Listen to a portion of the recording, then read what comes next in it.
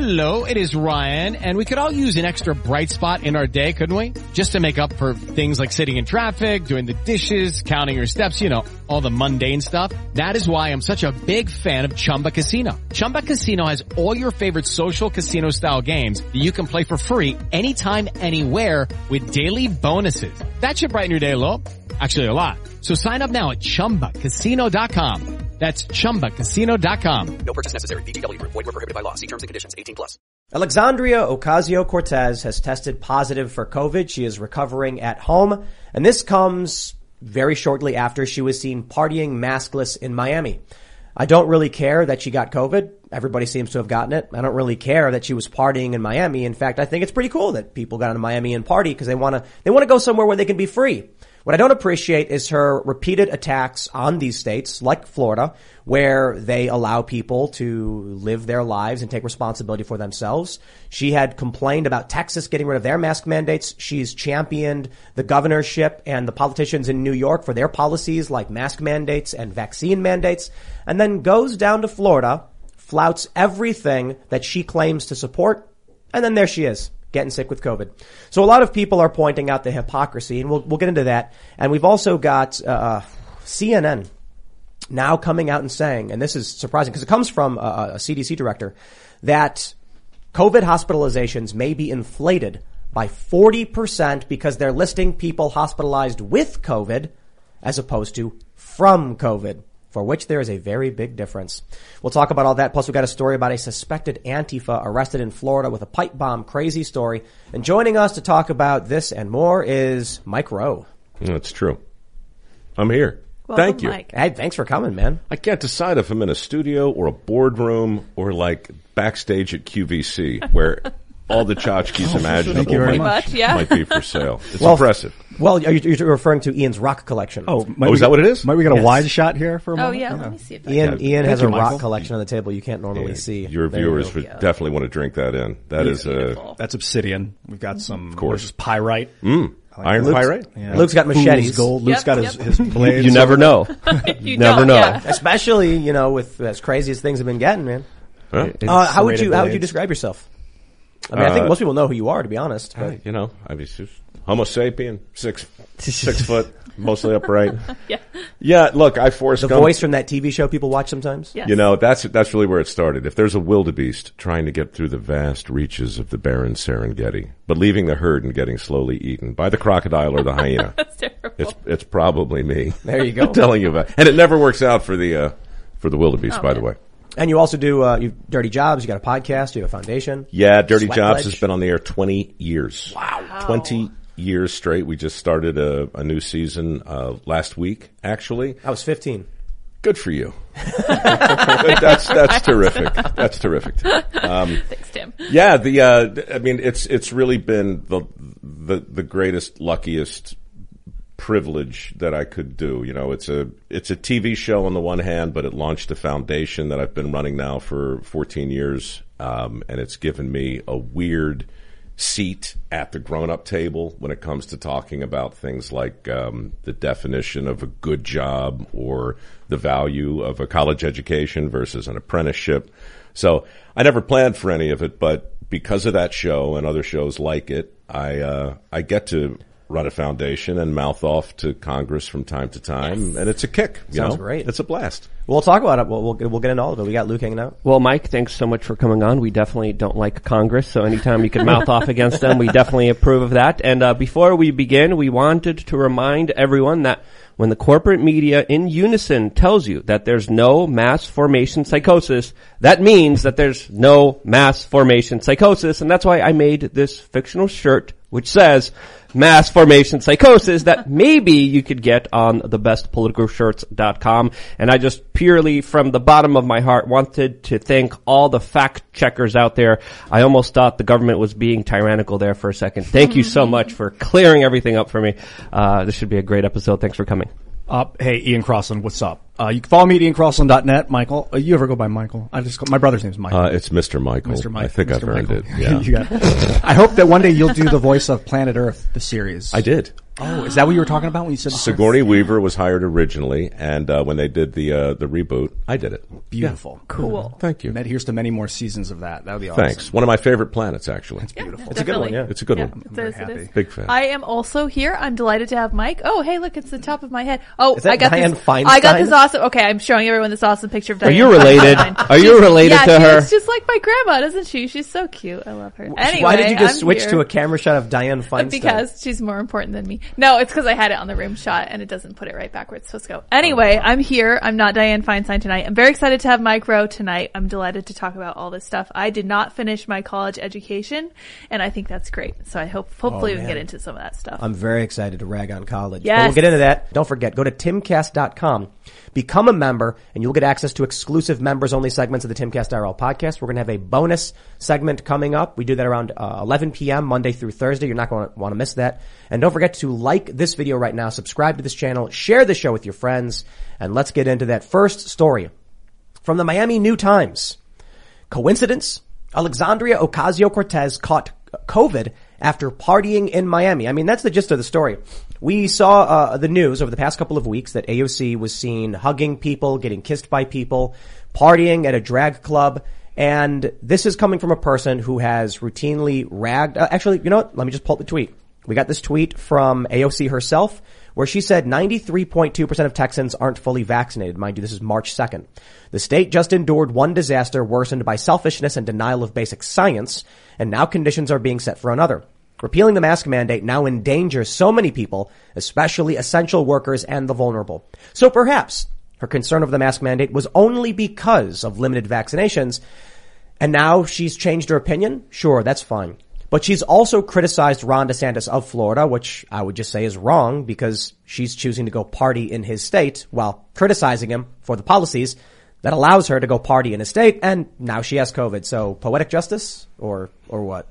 Hypocrisy? Well, when you try to silence speech, when you weaponize compliance, and you disregard your own decrees that you complain about other people not following, you're not on the side of good. It's also important to note here that with this particular tweet on March of 21, that she, of course, is asserting that people will get hurt, that there will be some devastating consequences because of Texas moving away from mandates, moving away from top-down centralization of power, of force against the people who are living there. And the numbers don't lie. When you look at what happened in Texas after this, and you compare it to what happened in New York, there's a story there that, of course, is being hidden away from the general public. That's how I see it. And I don't wish anyone be sick. I don't think we should be celebrating anyone be sick. But this is the story that's happening right now that is deserved to at least be mentioned, in my opinion. I think if I zoom out from my ego, I want her to be healthy. I want it to be easy, like a low symptom or no symptom illness, and be done with it and realize, okay, it's not that as bad as I thought it was going to be, kind of thing. That's what I want for the general system. I don't want to play hate and love with this girl, whatever, but It's the policy, man. Yeah. It's if you're in New York, if you're a congressperson, if you're a governor, and you're defending or refusing to speak up in the face of vaccine mandates and mask mandates, and then you decide for my vacation I'm going to go to one of the places where they don't have these policies so I can go party. I mean, that is everything wrong with politics, in my opinion. I see conservatives or Republicans being like, I don't like mask mandates, I won't wear one, and then they don't. I'm like, well, that's what they said. I get it. AOC, who's like, the governor here can give Ron DeSantis some pointers and mask mandates are important, but I'm going to go party where the governor does the opposite. It's the hypocrisy I can't stand. The single most valuable thing right now is the thing that's most singularly missing, and that's consistency. We're desperate for people. I don't even think it matters so much what they say. If it lines up with what they do in a fairly consistent way, that person right now is going to be both respected and probably in demand, regardless of what side of the aisle you sit on. I live in Northern California, and I wrote pretty pointedly when the whole French Laundry thing happened with Gavin Newsom. I just said, look, this is not a small thing. You remember he was out there and he's without a mask shortly after telling everybody they had to wear a mask, and didn't help that it was a super fancy schmancy restaurant and he was with all his buddies. It was just a bad look. But I just remember saying, listen, when it comes to politics, speaking only for myself, I'll forgive stupidity. I'll forgive people being wrong, and I'll forgive people changing their minds. But it's really hard to forgive a hypocrite. Yeah. Mike, there was medical professionals from the government of California coming forward and saying, along with bureaucrats, every time you have a bite, you need to put on your mask afterwards. As they were telling people not to gather in large groups, they were shutting down restaurants all over California as he's going to have a dinner at one of the fanciest restaurants in the world. Sure. With a huge crowd. And then thankfully, because of citizen journalism, because of people caring about this story was able to get out there to the general public and show the hypocrisy, show just how hypocritical a lot of these people are that will ruin your life while living their best life, which is crazy. I wonder if it's, for people who align themselves with like the Democratic establishment or who are Democratic activists, they overlook the Newsom stuff or the Whitmer, or the Pelosi, or the Maxine Waters, or, the list goes on. I wonder if they overlook that because their attitude is the messaging is more important.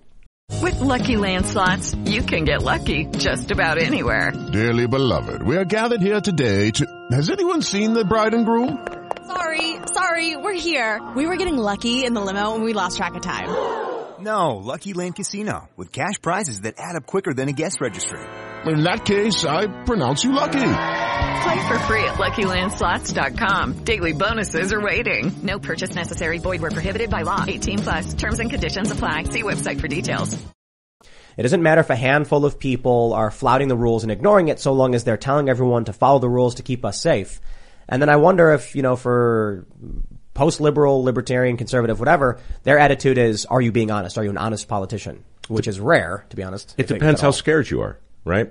If the populace is freaked out to an 8 or a 9, they'll absorb a level of hypocrisy that they won't when they're at a 5 or a 6 or a 4 or a 5. Now, I've just noticed it in the last couple of weeks, we're becoming less scared.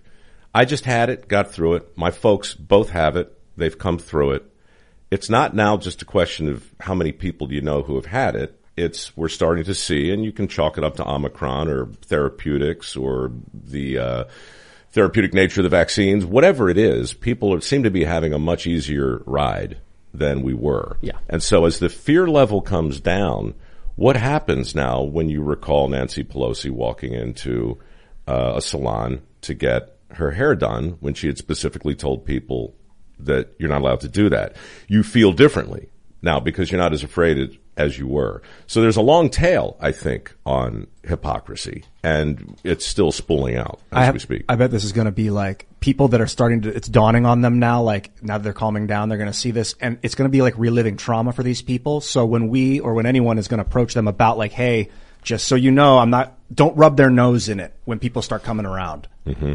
Treat it like past trauma. Be kind and understanding. People went through a lot the last couple of years. Yeah, I know a lot of people want to say, I told you so. But that's not always the best kind of approach, especially when it comes to someone coming out of a trauma-based fear state that was instituted by a lot of very powerful forces. The corporate media, the politicians, all took this situation and, let's be honest here, from my perspective, exploited it to the fullest extent that they could in a way that ratcheted up the numbers of cases, ratcheted up the number of deaths, that are now even in question by the government's own answers and explanations to what actually was going on here. CNN was talking about gangbusters for ratings as they were obsessing about the death counter on their corporate media broadcast that, of course, was celebrating that they were able to ratchet up those numbers and get more viewership because of that. And that is a sick mentality that deserves to be checked, and they need to be held responsible for it. You know that meme? Keep calm and X or whatever. Yeah. Carry on. Keep calm and carry on. Yep. Yeah. So I feel like the corporate press and many politicians like AOC were the ones doing the opposite. They were telling you not to keep calm. They were saying the end is nigh. Panic, panic.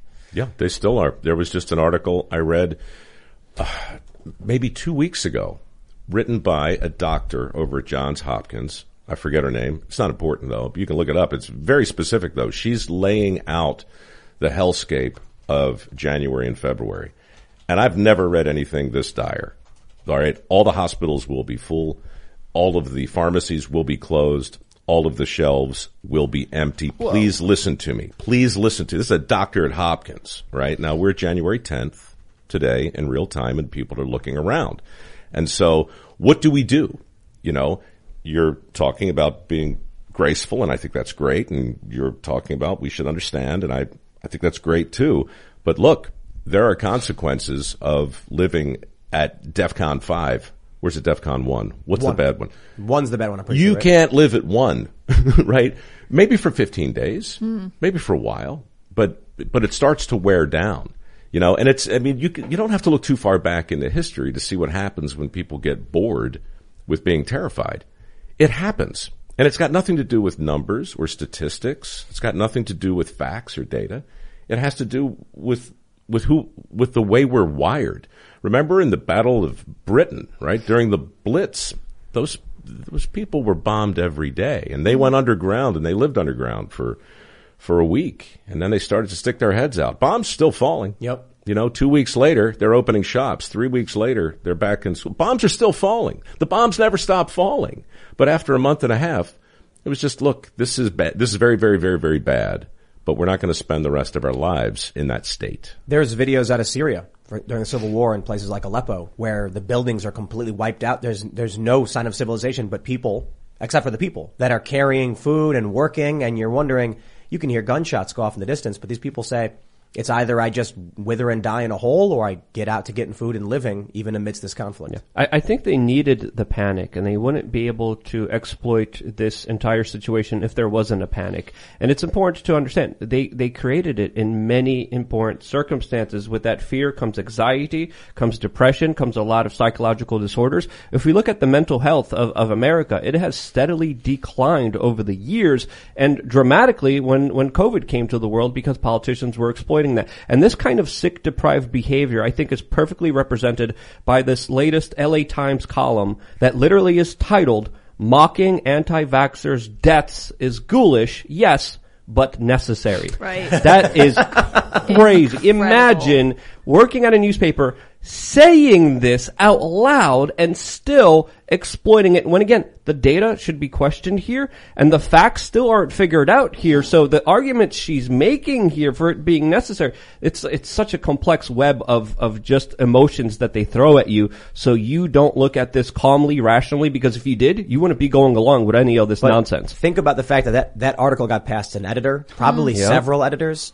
And so the thing that scares me is that there's somebody in the newsroom who says, you know, they enjoy mocking, or people should be mocking those who die. And then everyone around them being like, yeah, we agree with this. And so much so we want to publish this. That says to me that we're really separated in this country from celebrating death. It's even being neutral about it, because they may not agree, but they're obviously not disagreeing because they put it forward. And being neutral towards evil is just as bad as being evil in my opinion. There you go, right? Good Germans. Yep. That's it. Yeah. I mean, Order followers. It wasn't the Nazi party. It was all the ones who sat by. But look, beside that, it's just, I forgot what I was going to say. Doggone, it was going to be good too. Oh, man. It was going to be a good one. As a journalist, right? I mean, somewhere along the line, with an article like the one you just quoted, and with the thing I was just talking about before, shouldn't somebody be asking the question, what is persuasive? Is it persuasive, for instance, to point to the people who, for whatever reason, haven't been vaccinated and identify them as the proximate cause of all of the problems? Now, you can have the conversation about whether they are or whether they're not, but from an advocacy standpoint, from a journalistic standpoint, you know, do those people find it persuasive to be put into a box of deplorables? We've had a couple people on the show we've disagreed with, and typically I'll ask them, you know, why don't you flies with honey, why don't you try and advocate and be nice and empathize? It doesn't seem like people want to do it, right? So this article saying we should mock those who die from COVID, obviously it's not persuasive. Obviously it's antagonistic. But they're doing it not because they actually want to be persuasive, at least in my view. They're doing it because I think it is a tribal rallying cry that will generate traffic among their side, make them feel good. You know, you're right. You've got someone who's a really nasty person on Facebook. They see the article and they go, "That's right. I should be a jerk on Facebook." But Make this them feel good. But this is another aspect of it. These are talking points that are issued not just by LA Times reporters, quote, end quote. But these are also similar comments expressed by world leaders like Justin Trudeau that when talking about the unvaccinated said, do we tolerate these people? We have Rothschild, the former banker Emmanuel Macron, who literally came on the world stage and said, these people shouldn't be considered citizens for what they're doing because they're irresponsible for their health. These are arguments and talking points that have ratcheted up at this level that are extremely insane, extremely draconian from very powerful institutions, very powerful people that in my understanding are very dangerous, especially when you look at them with these specific comments with a context in history. Let me jump to this story right here from Newsbusters. CNN, Tapper, finally discover misleading COVID hospitalization numbers. My response to this is conspiracy theorists, 49,837, corporate press, 0. This is something that, independent media has talked about for some time. It's something that the quote unquote conspiracy theorists have been saying for some time, that there is a difference between being hospitalized with COVID, meaning you went there for some reason, it turns out you had COVID, and being hospitalized from COVID. Newsbusters reports, for nearly 2 years and with the midterm election coming up, conservatives and Republicans were vilified as conspiracy theorists for raising questions about COVID hospitalization numbers when it came to who was there because of COVID and who just happened to be infected. On Monday, CNN and anchor Jake Tapper finally arrived at the scene to ask the obvious questions after CDC Director Dr. Rochelle Walensky admitted to Fox News the numbers inflated by upwards of 40%. Tapper prefaced his late revelation by prefacing to CNN's Dr. Sanjay Gupta that, quote, the case numbers aren't really as significant as hospitalizations because what's important is how sick people are getting. And since CNN had obfuscated the idea that the CDC was misleading people, Tapper had to spell out what was going on.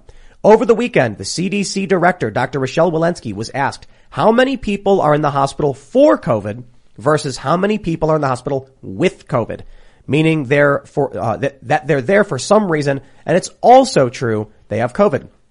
After playing the soundbite of Walensky admitting up to 40% of the patients who are coming in with COVID are coming in not because they're sick with COVID, but because they're sick with something else, Tapper seemed a bit surprised and called it misleading, saying, so the hospitals are still stretched thin because of this, so I'm not trying to take away from that. But if 40% in some hospitals, 40% of the people who have COVID don't necessarily have problematic COVID, they're there because they got in a car accident. They're there because, they bumped their head and they're being included as in the hospital with COVID. That number seems kind of misleading.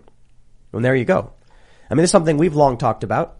And now finally it's hitting the mainstream. And why is it? Why do you guys think that is? That they're finally because Omicron's not hurting people that bad relative to the old versions. No, that's not what I mean. What I mean is this data's been out there already. I think Tapper got Omicron. I don't know if he did. And he was like, what? This was like nothing. Why are people wigging out? And so now he's like, and there's the with and from thing. And so it's all like clicking for him now. Well, that's my personal. Well, there's a lot of things at play here. And I remember early on when everything was happening, there was a case of a man being shot in the head that was listed as an official COVID death, I believe in California. Mm-hmm. And I'm like, how? How does that make sense? This goes along, I believe, to what we were saying before. If you inflate the numbers, if you make them higher, you're going to scare a lot more people. If you make them believe that you might be a huge victim here, you might be hurt, the chances of being hurt are high. And as soon as I heard this story, I'm like, yes, of course, we've been talking about this for months because hospitals also are being paid for every COVID patient that they have, are also being paid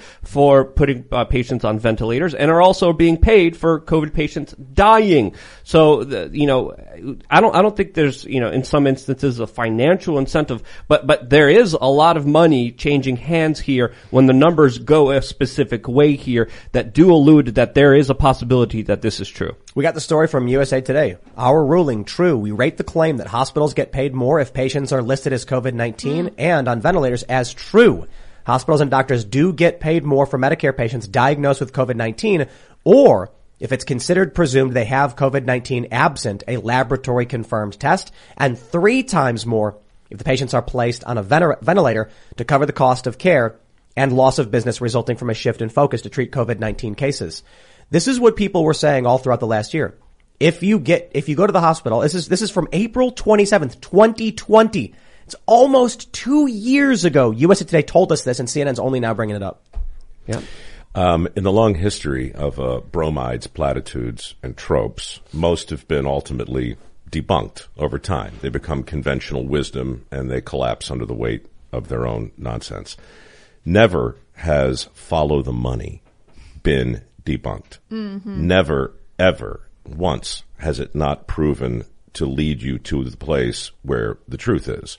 It might not be totally dispositive, but you can't minimize the importance of people acting in their own financial best interest. I don't care who they are. I don't care if they're elected. I don't care if they're scientists. It just doesn't happen. That's an extraordinary thing to think about. The hundreds of thousands, the millions of dollars that are in the wind based on a decision that ultimately is going to be reported as fact. That's a heck of a thing.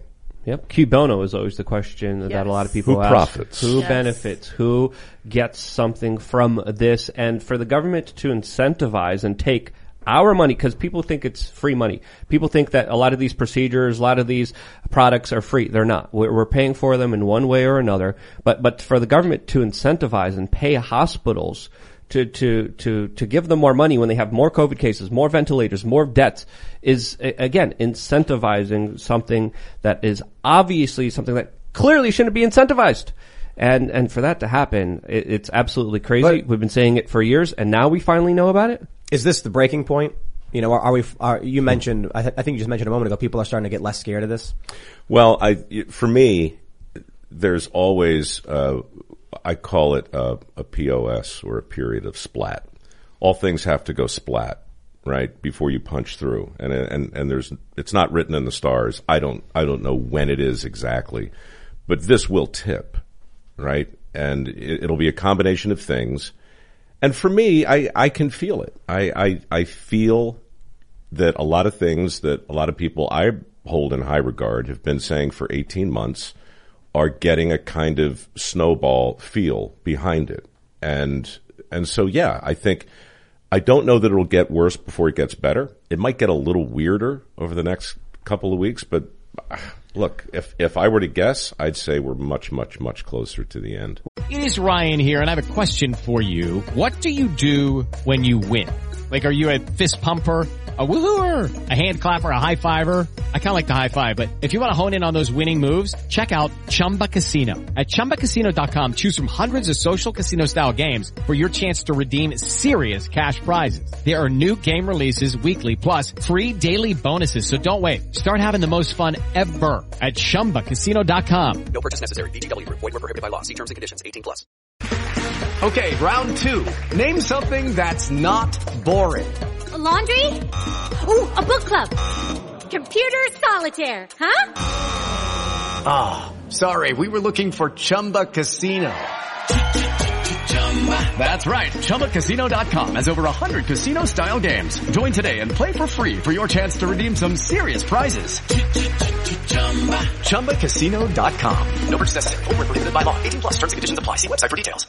Well, this goes along with the theory that I was actually talking about a few weeks ago that goes along with a lot of what medical professionals are saying, is that because this Omicron is so transmissive and less lethal, that it will run through people, run through countries, and then people will go out the other end with natural immunity and therefore absolutely get rid of this pandemic. So this is a train of thinking that's out there right now. And I think a lot of people in power might be realizing that. And that's why we're having these shock announcements by the CDC, by CNN, going back on essentially a lot of the falsehoods surrounding this entire story, because the game could be over in just a few weeks from now. And that means a lot of ramifications for a lot of the people that betrayed us. It needs to be over, especially politically. Absolutely. It's going to be a disaster for those who are advocating for COVID policies come November. Well, this is what I said after coming from New York City, is talking to people there. They had enough.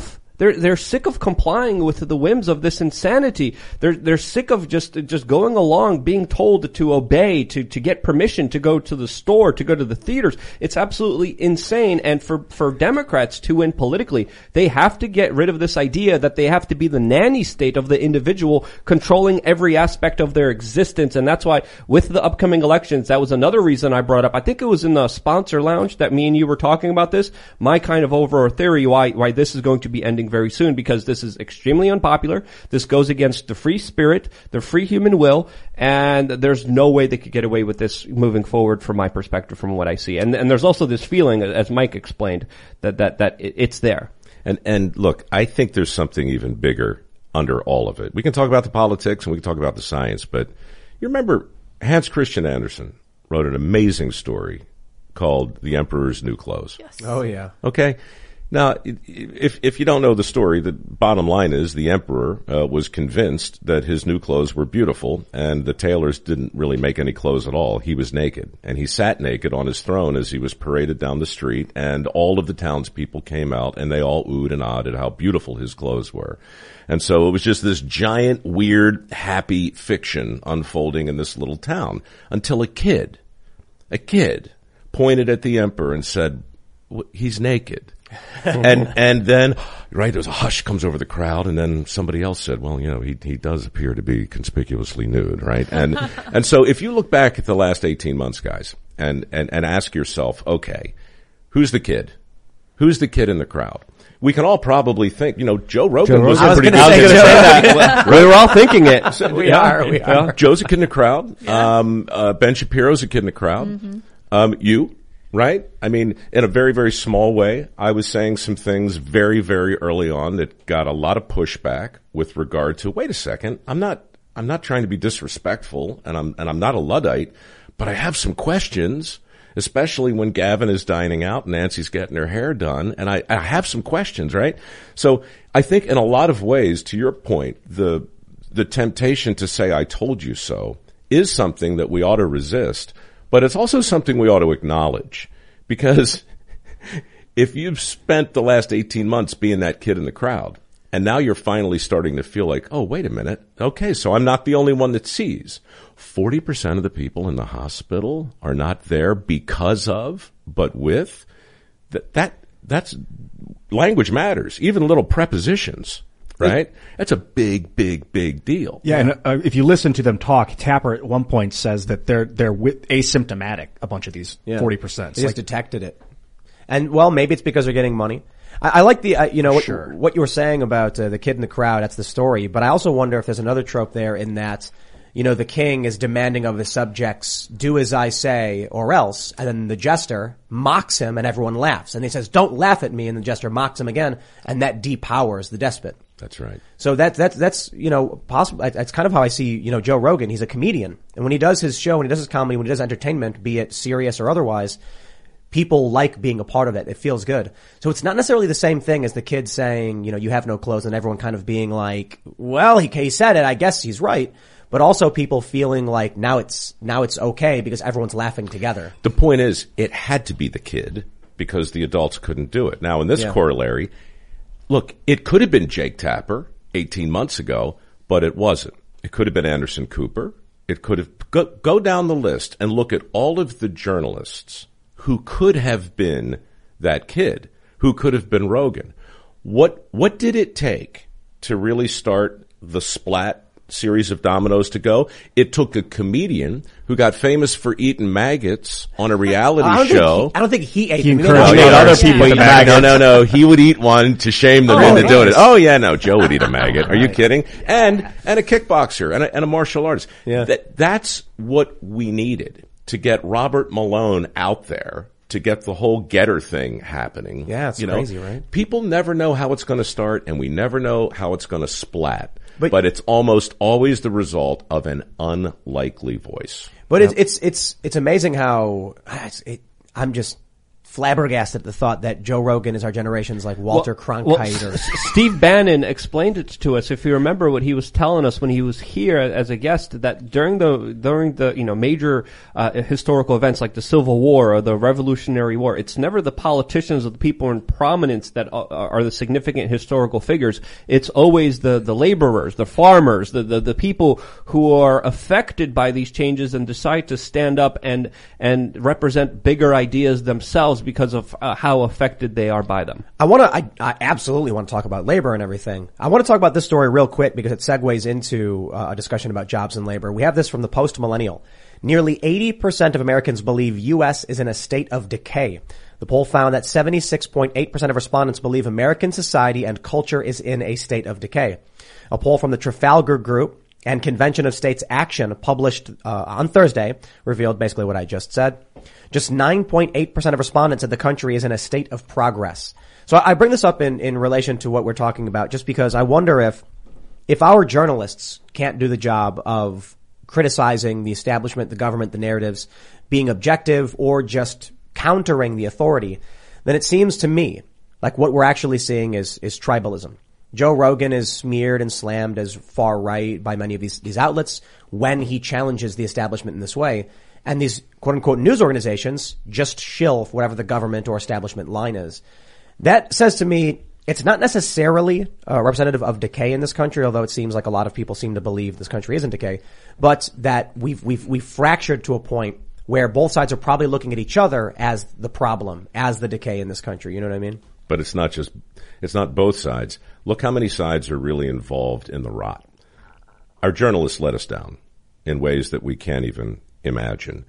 Our politicians, of course, are in it for the next election, and they've let us down in, I think, a pretty equal way.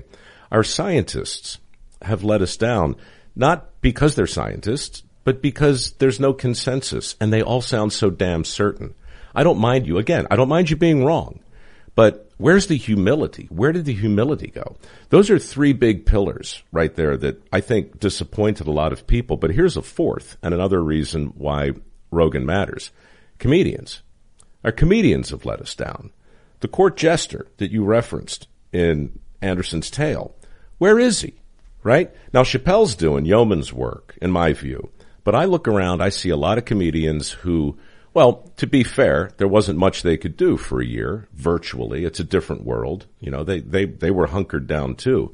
But the carefulness with which comedy has unfolded or failed to unfold, and we can blame cancel culture, we can blame speech, you know, there's plenty to talk about why, but they let us down too.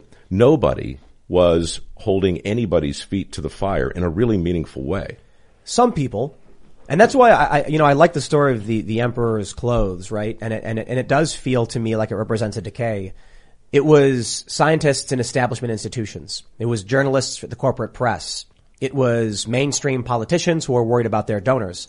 They're all the ones who let us down.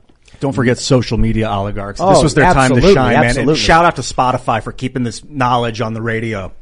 Yeah, absolutely. I mean, which Robert Malone the can censorship speak. that we deal with on YouTube, the censorship on Twitter, the suppressing of big political stories. It is all of these people standing there watching the emperor, which I guess just is the narrative. Nobody wanted to be the person who would call out and say, hey guys, this doesn't make sense, does it? As soon as anybody did, the entire crowd turned and yelled, you're right wing, rah, evil, evil. And so now, over the past couple of years, we not only had Joe Rogan, we had Ricky Gervais, was it the Oscars or whatever, when he just roasted all of them? Golden Globes, that's what it was. We've had Ryan Long. I mean, Ryan Long has been putting out videos that have been gaining in popularity because he's not a right-wing guy. He's just a comedian who's poking fun. But we've got Dr. Robert Malone. We've got Brett Weinstein. You do have scientists, researchers, and academics who have been speaking up. But when we look to our institutions, that's what's failed us. Now, Joe Rogan is interesting because he kind of occupies both spaces. He's got his Netflix specials. He's got his mainstream arena tours. He's on Spotify. He's on iTunes, but he's always been an independent voice standing up for himself and what he believes in. And that's kind of a bridge, in my opinion, why he's been so important is that regular people who don't care for politics, don't care for narrative, listen. They listen to his show. And then when he speaks out and does challenge the system and does say F you to all the lies, he does point at the emperor and say, you're not wearing any clothes and I don't care. I can make a long list of things that Joe Rogan said that I don't agree with, but I have a really hard time finding an opinion that strikes me as hypocritical. He's back to what we said very, very early on. When you get starved for authenticity, the first thing I start to look for is anybody whose words match up with what they say, and who, if they do overreach, if they do get in their own way, they'll be the first to admit it. So he has a measure of the humility that's lacking in science, in my view. He certainly has a comedian's sense of the absurd, which he uses, but most importantly, at least from what I've heard, he doesn't lie. Well, he's willing to be wrong, and he admits when he's wrong, and he's able to look at an issue without emotionally jumping on it and deciding what it is immediately. And the way he articulates, the way he kind of fact finds this larger question, that whatever it's asked to him, he goes through these motions. The way he describes it is a way that's completely, totally different than the corporate media that has PR corporate talking points that they literally regurgitate and speak in unison as if they were in a religion, which they are. So I want to ask, looking back at this poll, I'm wondering why people feel that the country is in a state of decay. Well, it's a materials issue as well. We're on 150-year-old materials when we're working with steel. It's super heavy. It's decaying. Things are rusting. And of course the economy is trash. Here we go. Mike, I want to ask you about graphene. No. We'll get into that. I think that we're literally decaying materials-wise, and people don't understand. They don't understand that there could be a solution. We're going to talk about graphene in a little bit. That's a ridiculous segue, Ian. I think it's part of the decay that people are feeling. I do agree, but that's not what people are talking about. They're talking about culture. It's combined, society and culture. The water we drink. I can help with this. I see what he's trying to do, and I see what you're trying to do. And what I might suggest is, at the root of this is what I think they call the second law of thermodynamics, right? We're living in a state of entropy. We're in a disintegrating universe. To your point, rust never sleeps. Sooner or later, it's coming for all the steel in the world, but it's also coming for our best thoughts and our best ideas and the things that we hold most dear. That stuff also has a shelf life, and it has to be nurtured, it has to be watered, it has to be challenged. And when we stop doing that and accept having our belly scratched or letting ourselves be patted on the head, right? That's a bad substitute for that. And that's not how you fight Newton's second law. Well, I agree with you. But I think we have to have a more direct segue into this idea. Yeah. There is infrastructure decay in this country. Our roads are falling apart, our bridges are falling apart. We're not interested in these big projects. I often talk about how, I'm in New York and I'm crossing the Williamsburg Bridge, just looking at this monolith of a structure that's existed since before I was born. As far as I know, it's just there and I get to use it. Nobody charges me any money for it. I can walk right across it. And those are those big projects where effectively our society said, we're going to plant a tree whose shade we know we will never sit beneath, and that means the next generations will benefit from it. When I look at this country as in a state of decay, it's because it's for this reason. I see people self-interested, trying to extract as much as they can. They feel like the Titanic is sinking, and they're trying to grab as much fine china and silverware they can before they get on that boat and get out of here. Leave us all left, drowning. Mm-hmm. There's no community anymore. But what I wanted to say was I don't want to get too negative with it, because I'm wondering if, seeing Joe Rogan speak up, seeing his massive success is actually an optimistic point.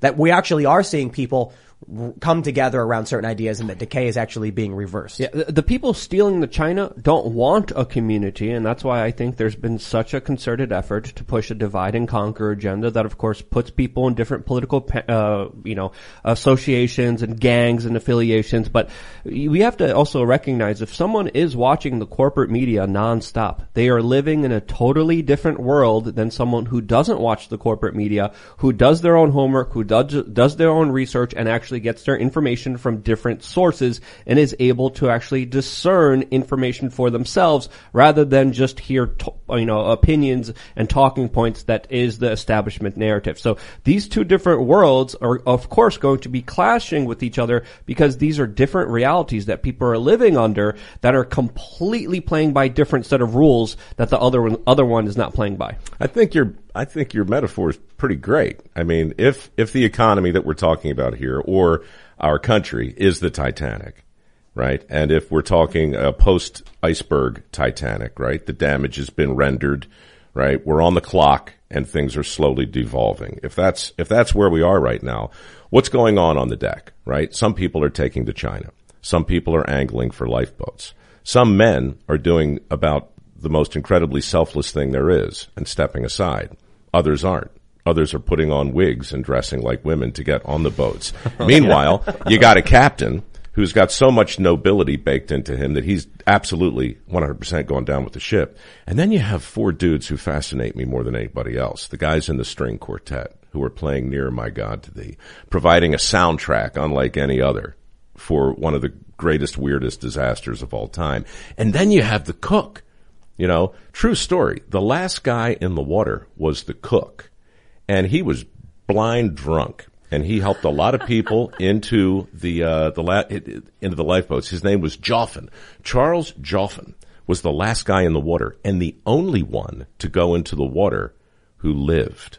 Wow. And you can look him up and you'll love his story. Point being, there was a lot going on the deck of the Titanic post-collision. And there's a lot going on in our country right now that belies that percentage. I'm getting the feeling that some people are stealing the fuel out of the boats and taking 20-person lifeboats and getting on them by themselves and trying to have like these rich, and it's not only are they taking the little trinkets, they're taking our fuel. They're just, by printing money, they're ruining our economy. They're destroying any hope we have of getting out of here. My single biggest regret in this whole thing, in terms of stuff I've said on the public record, late in March, I did one of the first Zoom shows, right? After the lockdowns. It was with the captains of the Deadliest Catch. And I said to Sig Hansen in the middle of the show, you know, for the first time, and these are crab fishermen, by the way, just to stick with the nautical metaphor.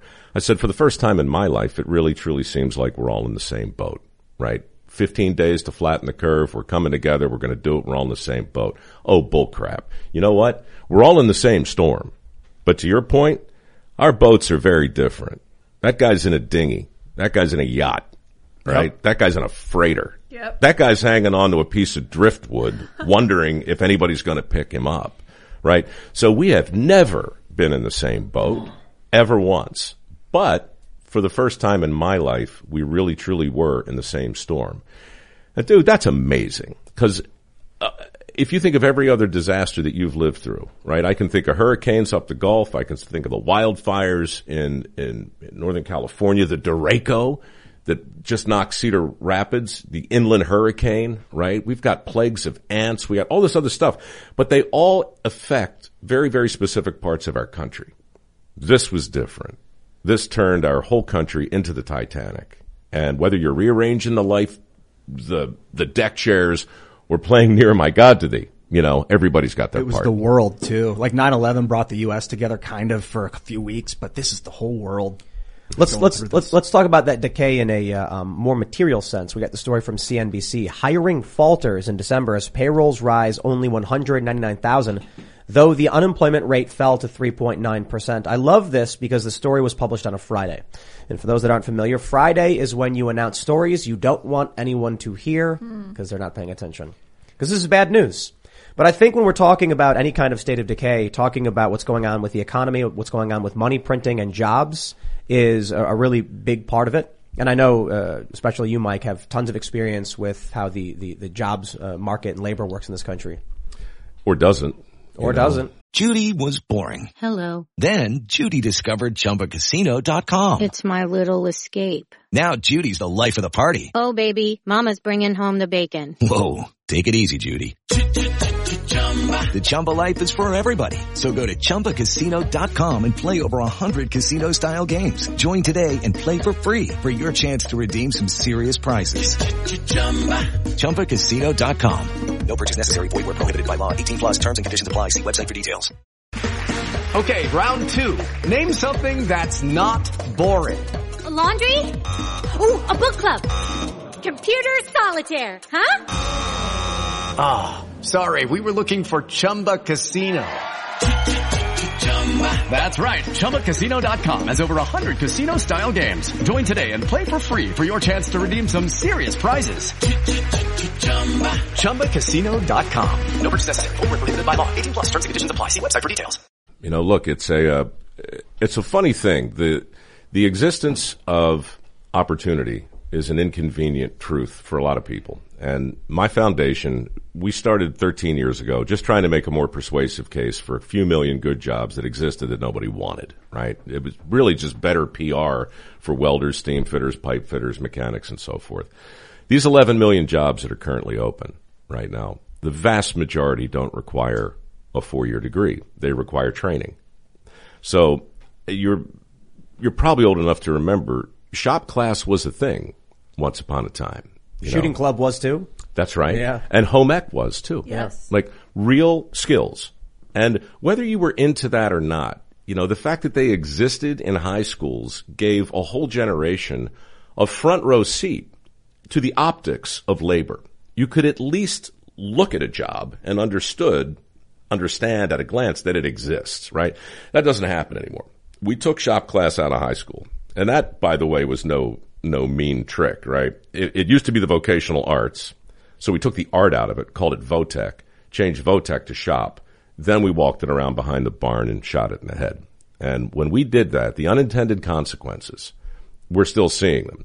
People wonder why college is so expensive. Well, hell, we just spent 50 years telling an entire generation that they're completely screwed without a 4-year degree. So we free up a bottomless pile of money to borrow in pursuit of that degree. Meanwhile, we affirmatively tell that same generation that there's a whole category of jobs that are beneath you, which, surprise, surprise, just happen to be the very jobs that are currently going begging right now. So we're lending money we don't have to kids who can't pay it back, to train them for jobs that don't exist anymore. And that's what that headline's all about. Yeah. People don't seem to understand this. When we talk about, they say, 4 million people unemployed, or what is the number? 4.5 million people quit their jobs last month. Last month. They quit their jobs, dude. And then you have 11 million job openings. And so people who look at that at a cursory glance, they don't understand. Somebody who quits their job as an insurance broker or middle manager at a cracker factory can't go become a petroleum engineer or even a plumber. That's right. So there may be a job opening in certain trades or in certain industries that don't correlate. So we have that problem. I feel like there's something fascinating in my experience with a lot of people of my generation, millennials, where they don't understand basic economics. And I don't mean the math. I mean quite literally how to come about resources and food. So, I talk to the average person from my hometown or that I know went to college, and their idea is if I want to pay rent, if I want to eat food, I have to get a job. And in order to get a good job, I need a degree. Whereas my mentality has always been, I suppose maybe because I raked leaves for money or mowed lawns or shoveled snow. Growing up in Chicago, if I needed money, I'd have to go figure out how I can do it. So I'm a little kid. And so, I asked my dad, like, what do we do? I want to buy a toy. He's like, well, make money. I'm like, how? And he's like, I don't know, figure it out. So me and my brother, we make Kool-Aid. We go to the park and we have a pitcher and we'd sell glasses of Kool-Aid at the baseball games, or he'd take a rake and go ask people if they want to give you money, and I'd knock on doors. Hey, I'm willing to do a job for you in exchange for money. I didn't need a degree. I didn't need to go and ask an employer to employ me or fill out forms. It was literally I could ask another person if there was an exchange to be made. I feel like our generation, my generation, doesn't understand that. Well, they're being given a binary choice, and it's a false choice, right? It's not one or the other. I remember in the debates, Rubio said something. He said what the country needs are fewer philosophers and more welders. And my social blew up. My foundation blew up. They were like, hey, this guy gets it. He's saying what you've been saying. And I said, well, actually, no. I'm not saying the problem with society is too many philosophers. I'm saying it would be nice if we had more philosophers who could run an even bead. And it'd be nice if we had more welders who could talk intelligently about Nietzsche and Descartes. And it's not like one or the other. You can't say, oh, look, I'm going to be a leaf raker and not be curious about the rest of the world. The thing I didn't have when I went to community college in 1980 was this thing, right? I didn't have this little handheld device that ties me into 98% of all the known information in the world.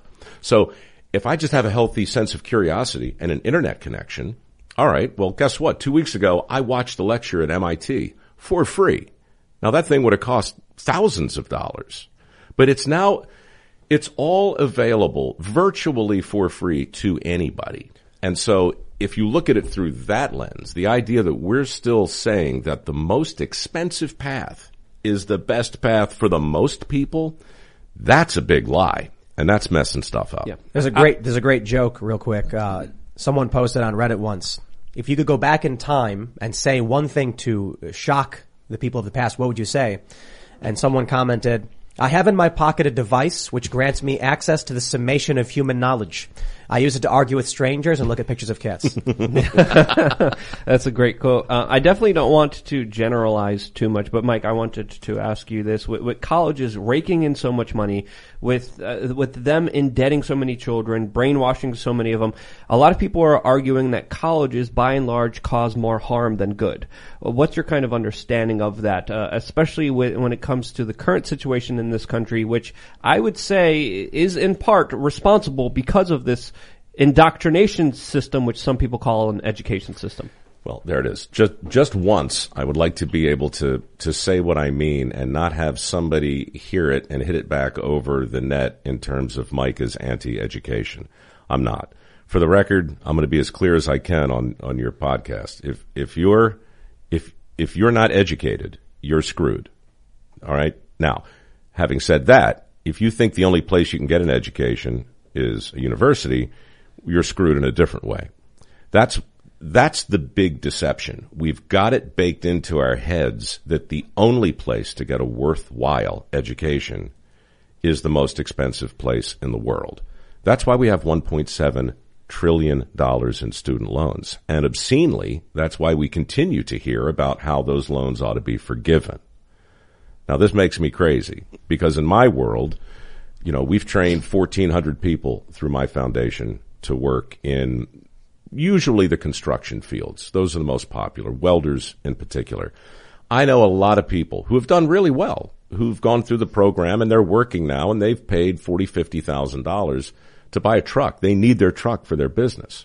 Big old diesel truck, these things, they don't grow on trees. Nobody's arguing to pay off the loan on that truck. These are people who build our homes. These are people who keep the previously aforementioned infrastructure running. These are people who are fighting on the front line against the second law of thermodynamics. And nobody's proposing for a moment that we help subsidize the tool that allows them to do that job. And yet, we will argue from the rooftops about why it's good and fair to pay off a college debt. What do you think about paying off all the interest on all the college loans and then make the loan companies eat the interest? You got to clarify. Paying off, you just mean making it good to zero. All interest is now the zero. Government stealing money and using it to pay for other people. No.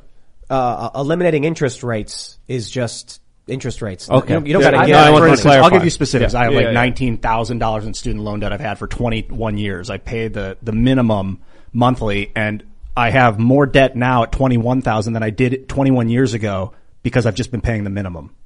I've also had it on forbearance at times when I couldn't afford it, which to me is like if I just got that interest to zero, I'd owe like $12,000 because everything I paid is just paying back interest. This is, I think, similar to what you were saying. One of the issues I have is I think the interest rates are predatory and a lot of young people are being effectively ripped off. So I think there's a good middle ground and maybe we can suspend interest rates, but you got to pay back what you spent, something like that. But the issue is the way the narrative is framed. Why don't we talk about any other debt?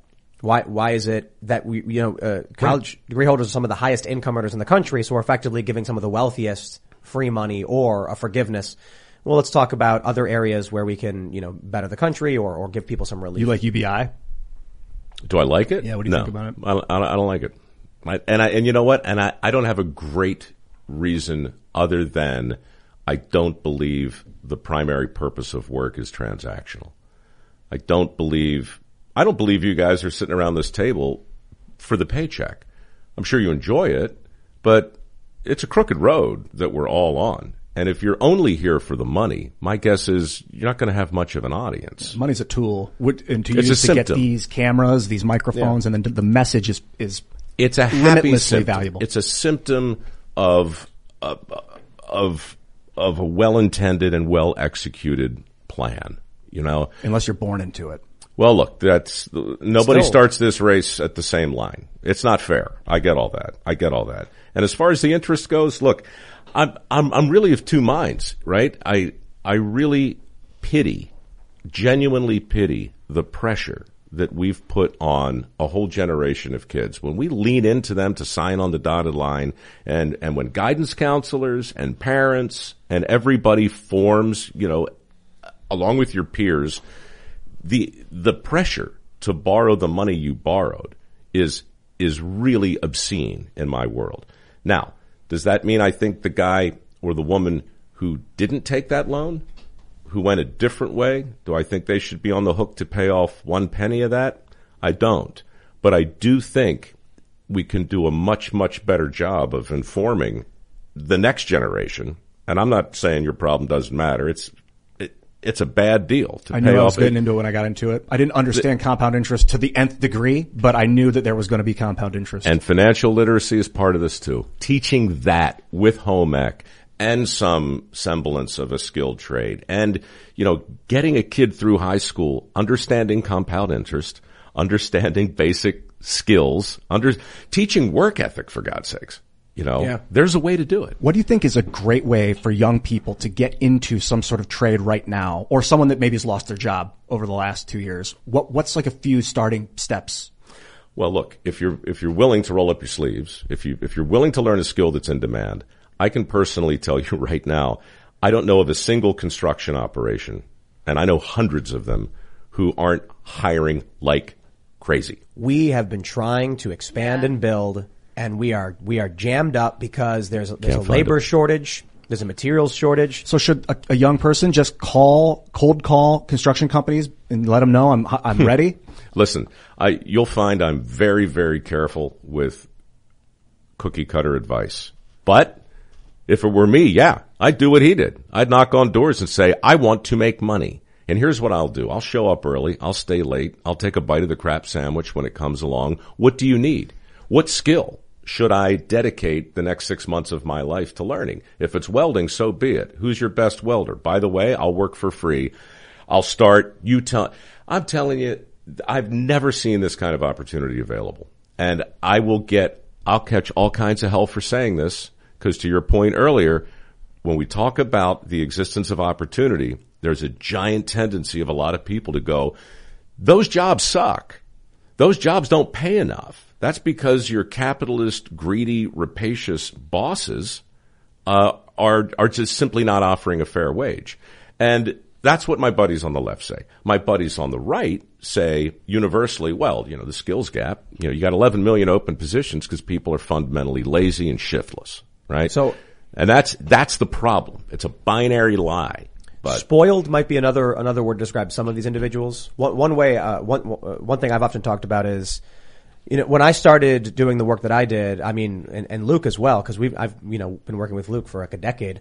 We're sleeping on couches. When I would travel to other countries for work related projects, Luke would be like, "Hey, I'll come down. Let me crash on your hotel couch or whatever, because it saves money." But when I talked to a lot of these, when I started working for Vice, so many people would say, "I want to do what you do. I want to travel around." And then I would tell them, did you know that I sleep on a couch right now? When I worked for Vice and they were paying me to fly around and report this news, and people assume it must be this glamorous, glorious job, and I must be getting paid so much money, and I was sleeping on my buddy's couch. He'd wake me up at 2 a.m. smoking pot, being like, "What up?" And it was funny, but it was stressful at times. And then I talked to these other people that I really want to do that job. And I'm like, well, you're making money. Why don't you go buy a plane ticket? And my rent is $2,000 and I want to have this really nice apartment in Williamsburg. And I just be like, I don't even have that. Yeah. So what's your priority? Well, the job. Comfort. It was comfort, not the mission. So you brought that point that no one here is doing this for the paycheck. And I'll say this too. Just the paycheck. Just the paycheck. As long as I've known Luke, Luke got started with a handy cam, and he was confronting politicians and powerful elites because he was passionate about it. I got started with a little tiny GoPro I just put on my computer screen, and I would talk about things I saw in the news that I had feelings about. From there, you planted a seed, and I just wanted to keep doing it. I wanted to keep going. I wanted to keep traveling. I wanted to keep talking about stuff. And somehow, me in my living room with a GoPro turned into, we got all these cameras everywhere and these lights, and the money was secondary to all of it. It was having a camera turned on, talking about what I think, what I feel, what I've researched, proving the liars wrong, fact checking. That's what I cared about. Now here we are with a company. We're building more, and I got to be honest. The money is not a factor in what our plans are. I don't put together, say, the Cast Castle vlog where we have, the chickens and stuff, because I was like, man, we're going to make so much money off this. I was like, I want to do something cultural. Right. We don't make money off of it, but we're having these videos. We're showing people behind the scenes. We're building culture. We're trying to inspire, young people That's everything we're doing. We're fortunate enough to be able to expand. Also, we just launched a charity that basically we're building decentralized software, social networking software, so people can host their own content and have subscriptions directly without any kind of middleman. That's great. With Fighting censorship. With that company, I could take $50 million and hire like 50 developers and start building a factory where we'll mass produce Raspberry Pis or something like it, preloaded with the software, turn it around, keep it if they're willing to work. And it's complex to launch that system. You needed like a lot of prep and oversight. Well, I also just want to say, as well. I also want to say it's very hard to find a lot of labor. Thank you, Tim, for the couches. I appreciate those very much. They were very important for me. But I think there's also an aspect here that we should talk about, and that is the impact of social media that glorifies the super rich and the the excess. That a lot of people strive to, of course, have this kind of cookie cutter perfect vision of their lives, when other jobs like manual labor, welders, diesel mechanics, that kind of lifestyle is always looked down on. I think there's a programming of our youth that is absolutely destructive, and it incentivizes the seeking of comfort and ignoring and pushing away any kind of discomfort at all costs, and portraying yourself as this perfect, amazing image that has all the filters, that looks perfect, that has all the money, that has all the wealth. And when you glorify and keep repeating that image of what you're expected to be, when you're given an opportunity to work hard, to weld, to be on a farm, psychologically, it's not appealing to a lot of people who just want that perfect Instagram photo, who want that recognition, who want that fame without understanding the hard work that goes behind it. So I think there's another element, especially with the conditioning that happens with the social media algorithms, that needs to be addressed, because I think it is absolutely destructive towards the future of this country. Have you, over the last, and sorry to interrupt there, be about to launch an idea, over the last 20 years you've been at this, 15, 17 years or something? What, social or business? Just the dirty stuff. Dirty Jobs started 20 years ago, I'm 40 years in this business. Have you noticed since the dawning of like the YouTuber that people now just want to be a YouTuber? Like they don't want to work. I saw a poll and it was like, what does the young kid want to be in America? In China it was astronaut, and in America it was YouTuber. Yeah, I've seen some of that. I don't disagree with you. I look at it more like an accelerant than I do like a prime mover. Like to me, when American Idol hit, that's when I thought, and that was not a social thing, right? That was a phenomenon. That was a television phenomenon that transparently elevated idolatry. We actually put it in the title. All right. It's not American Icon. It's American Idol. All right. So we're gonna make fame the thing, the single-minded proposition, right? And then we're going to watch as aspiring dreamers follow their dream. And we're going to see how it shakes out. There can be only one, right? This is like Highlander. But the other story of American Idol that nobody talks about, that I find infinitely more interesting, are the number of people who learn for the first time in their short lives that they can't sing for crap. All right? People who've been told their entire life that if you have a dream, you can live it. All you have to do is never ever quit. If your persistence, we're told, is enough to realize your dream. Lady Gaga has said it.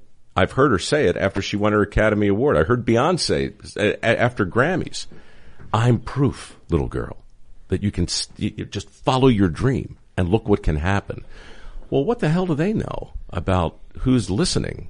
That's why I told you before, Ian, I'm stingy with advice because I don't know who's listening. The odds are very, very good that there are people in that audience that need to hear the exact opposite. They need to be told it's time to quit. They need to be told staying the course only makes sense if you're going in the right direction. And if you never tell people that, then you get the first 4 or 5 episodes of American Idol, which are very instructive, when we see the 21-year-old dreamer learn on national television, usually from Simon Cowell, for the first time in his or her life. That ain't going to happen for them. Now, what does that mean for social? When social comes along, it it just throws gas on a flame. Well, Mike, everyone needs a trophy. If they don't get a trophy, we're not all the same, and we're not all equal. Just like, our communist kind of philosophy overlords who want to push this doctrine on us that's absolutely insane and calls for more centralization want us to believe in. So I kind of wanted to kind of ask you, what do you think is leading to this kind of degradation of being a blue-collar worker? What do you think is some of the leading causes of people not wanting to do these hard jobs and then wanting to be this celebrity, be always famous? So the most charitable answer, and probably the truest, is just a straight up, honest to God misunderstanding. There are stigmas and stereotypes and myths and misperceptions that are keeping millions of people from looking at these trades. Of the 1,400 people that have gone through my foundation, hundreds are welding, and many of them are making north of six figures. This is so common and yet so shocking to so many people because they've been told their whole life that welding certification or that plumbing certification or that heating, air conditioning, HVAC, whatever it is, these things have been relegated to consolation prizes. Vocational consolation prizes. This is what you do if you didn't get the degree. This is what you do if you're not the American Idol. You get in line, you pick up a welding torch, or you pick up the mallet, and you start making little rocks out of big rocks. And that's the narrative. Well, all of that's wrong. You can make a wonderful living, and you can grow a meaningful career by learning a skill and applying it. What would be the first skill you would suggest? Or maybe, like you said earlier, it's different for everybody. I'd have to know who I was talking to, but I can tell you in general, a lot of people I know who start welding wind up with a plumbing certification, and many of them wind up with an electric certification, and many of them wind up buying a couple of vans and hiring 3 or 4 people, and now they have a mechanical contracting business. Nobody talks about the incredible number of small businesses that begin with the mastery of a skill, not with the acquisition of a diploma. Right? I'm not saying that it doesn't happen that way. I'm just saying that we got really, really good at telling one narrative. When college got the PR campaign it needed back in the late 70s, we needed more people going to big schools. We needed more doctors. We needed more scientists. That was real. And the PR push that came with it was also real. The problem is, like all PR, the push for college was terrible because it came at the expense of all other forms of education. Regarding medicine and like doctorship and stuff, I've thought that maybe 12 years is insane, and that if someone can take the test and pass the test in real time, they can do the work, then they're qualified to be the doctor. I would love to see that evolution. Is that something you ever think about? Not much, because the medical field has a set of challenges that are outside of my lane. But I will tell you, just by way of example, I took a young woman named Chloe Hudson on Fox and Friends about a month ago. She came through our foundation, and she wanted to be a doctor. Specifically, she wanted to be a plastic surgeon. Super, super short version of the story, but she was ready to sign on the dotted line, and she was looking at roughly $400,000 in medical debt over the course of whatever it was, 6 years. And she just freaked. She just said, I'm not going to do it. So she applies for a work ethic scholarship from my foundation. We give her $7,000 maybe. We didn't even pay for the whole thing. We just helped. She got what she needed, though. Today, 4.5 years later, she's making $130,000 a year at Joe Gibbs Aerospace. She's one of their lead welders. This is a woman who's 28 years old, beautiful, defies every pre-existing concept you have of what a welder is supposed to look like, and she's killing it. She's killing it. So part of my job today is to talk about all the stuff we're talking about now, but it's also to get Chloe Hudson on a billboard, to get her on the TV, to suggest to the producers of American Idol that we could have another show called American Icon, and we could start treating people like Chloe Hudson the way the producers of Idol treated Adam Lambert. And guess what? That's what Dirty Jobs is. For the last 20 years, I treat a sewer inspector the way Access Hollywood treats Brad Pitt. That's my whole deal whether it's on the foundational side, the missionary side, or the mercenary It would side. be awesome to have a show where like they're on stage building the piping system and then they rush the water through at the end and see like who did it right. See whose pipes hold water. Yeah. Yeah. That's a great show. Well, usually the blue-collar workers are a lot nicer and a lot cooler than, of course, even all the top-list celebrities. I mean, after, when COVID hit, I was in the middle of New York City. I was like, I was done with this. I moved out to New Hampshire, and I met an amazing welder and diesel mechanic named Jay Noon.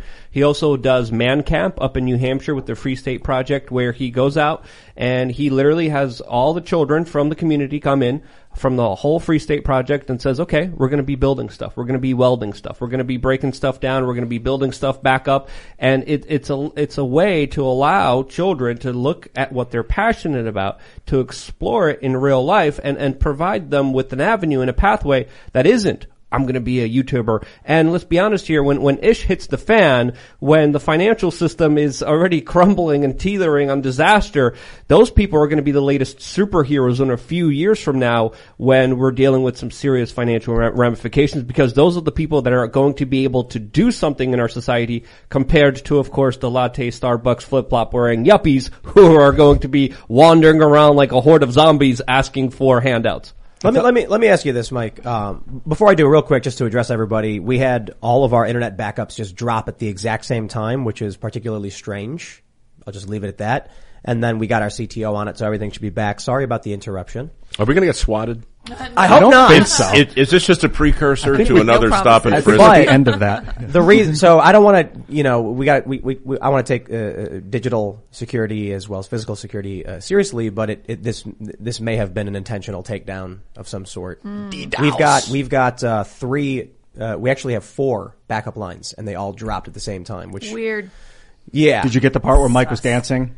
I should have warned you guys. I have a lot of powerful enemies. Yes. Was the micro jumping up on the table? That wasn't on the stream. You didn't get me and Mike dancing on the table. Let me ask you a question in line with what Luke was just asking about. So there's this trope, I guess I guess you can call it a trope, that liberals won't survive the apocalypse, that people in cities, they don't know how to survive, they don't know how to hunt, and there's a lot of people who are more rural who believe they'll probably fare better. I think it's a bit of a fair assessment. Luke was saying these Starbucks hippies aren't going to do so well when the ish hits the fan, and maybe these guys who got farms or at least know how to deal with chickens might do better. But you've traveled around, you've met people of all different backgrounds and all the different dirty jobs. How do you feel about that? Do you think that's just a myth? Well, if you had to choose a side, it's Walking Dead time, okay? You're going to have to hunker down in a place that is primarily populated with well-educated, thoughtful writers and thinkers, or hunters and gatherers and builders. What team do you go on when things get sporty? Look. Well, that's why I'd say I'd go out to the countryside and find some more conservative. Look around. Look, you've answered your own question. I can see where you're coming from, and from where I've been, I know what I would choose. Look, it's weird for me after 20 years of Dirty Jobs, because people see that show and they figure that I'm that guy. They figure that I can fix or build or replicate anything, and I don't know why, because I never do it on the show. I simply bear witness and work as an apprentice to people who can actually do it. I actually can't. That gene is recessive. My granddad had it, but I didn't, Dirty Jobs was a love letter to him. That's another story. My point is, when we lost power for 4 days in Northern California at the height of the lockdowns, I never felt more helpless. There's nothing I could do except watch my meat in the refrigerator slowly rot and watch as the temperature of the house slowly rose and the thick, arid smoke of the wildfires just drifted down, and a plague of ants somehow on top of all of this is in the house. Everything was just crapping the bed contemporaneously. It was a remarkably grim time. And then our TV, there's no TV, and it's like my whole life is held together with pipes and cables and wires and the men and women who have the know-how to fix them when they go down. Whatever little hiccup you just had here, I had a similar one during that time, and we lost a primetime TV show. You know, we were 50 minutes through and we lost the whole thing. Had to start from scratch. But that's nothing when you think about real power outages. Look, the heroes of our workforce, and I use that word very, very, very rarely, but I use it now because we're in short supply. It's the linemen. It's the people that are anybody who shares my addiction to smooth roads and runways and affordable electricity and indoor plumbing. You know, we're the people who need to be most involved in this conversation. Do you run afoul of people that maybe promote or just stand by and watch planned obsolescence run its, or does that come up constantly? No. Or are you like, we got to fix this thing because it's broken because it was built to break so that they can sell us another one later? It's so. I mean, yes is the short answer. The funnier answer is I played Tim Allen's younger brother on Last Man Standing. And the first episode I did with him, we were standing backstage waiting for our entrance. And we were talking about this exact topic came up. And Tim, lost his mind, telling me a story about how a blender broke and how he wanted to fix it with his grandson to show him how a thing can be salvaged and repaired. But of course it can't, because the whole thing's like 2 pieces of extruded plastic. And it wasn't designed to be fixed. It was designed to fail. And, we missed our cue because Tim Allen was screaming about planned obsolescence. You ever seen the TED Talk from the guy who tried to make a toaster from scratch? Yeah. It's amazing, isn't it? Yeah. He couldn't do it. Can't do it. Can't be done. So it could be done in the sense that maybe if he tried making a steel toaster, but the plastic he could not do. Right. It's amazing to me that the technology we have in the civilization is dependent upon hyper-specific specialties. A computer is not just made by one person who knows how to make a computer. It's made by probably, several dozen specialists in all these different areas. And more than dozens. Because if you really want to get down to it, you have this factory that can make the chips, that runs the machines, that talks about the coolant fluid and all that stuff. But then you got the people who are going to source the chemicals for it. You got the people who are going to source the metals for it, refine the metals. It probably takes... How many, I bet somebody in the audience might actually know this. How many specialties does it take to make one modern computer? 300, 400? More? Probably more. But the guy who mines the copper? Yeah. Isn't it funny, though, about how when you talk about what it takes to make this thing, right? Or the computer, right? Whatever little piece of tech you're most currently enamored of. All of the companies responsible want to position themselves as innovators. Because there's great sexiness that comes with being an innovator. I don't care whether you're Apple or Google or Intel. You go down the list and they all talk about their incredible ability to think ahead and innovate. When in reality, their real talent, the dirty jobs talent, is their ability to replicate. It's not enough to make one of these things. You guys all want one. In fact, if you can't make 1 billion of them these days, you don't really have a business. So language matters. And when you see people work so hard to associate themselves so specifically with something like innovation, it's almost always at the expense of imitation. Because imitation gets a bad rap. But these computers and all the specialities that you're talking about, that's all based on Henry Ford's vision. You know, Interchangeable parts. With art too. If you can repeat yourself, if you're a master of repetition, you can be a master artist because you just keep doing it. And then it's going to come around when that thing is when it's needed, and you got to. Well, now as opposed to innovating. That's the scarcity model, right? If you're making art for the masses or technology for the masses, then you better have the duplication gene down. But if you're looking for NFTs, if you're looking for originals, you know. There's only one Whistler's Mother. There's only one Mona Lisa. But you could say that an original is a bunch of replications pushed together into one new uber replication that people consider original. Like when I write music, I take notes from songs that I heard in the past and create a new song. Yeah, we're all standing on the shoulders of giants. Sure. There's a great anime. It's called Dr. Stone. Have you ever hear of it? No. Can't imagine you would have. But I've actually not watched a whole lot of it.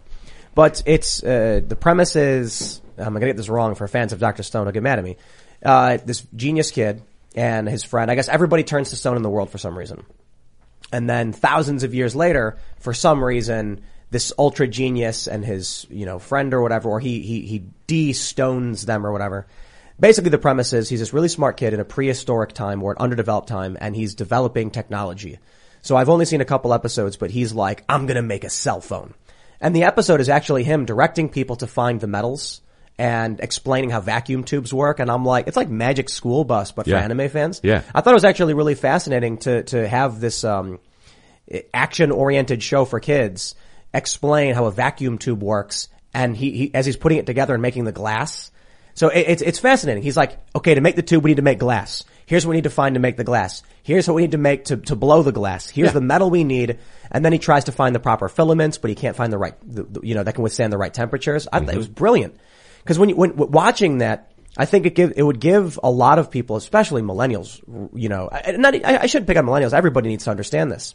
That when it goes into the basics of what's in your TV, you have no idea the precision and the hard work and the trial and error that went into inventing all of these things, and how we're very lucky that we've written things down and passed them on, right? You made my own point better than I did. That's what I was trying to say. When you're sitting there in the dark and you can't get your own power back on, you realize just how decoupled you've come from the chain of knowledge that allows you to be your own solution, right?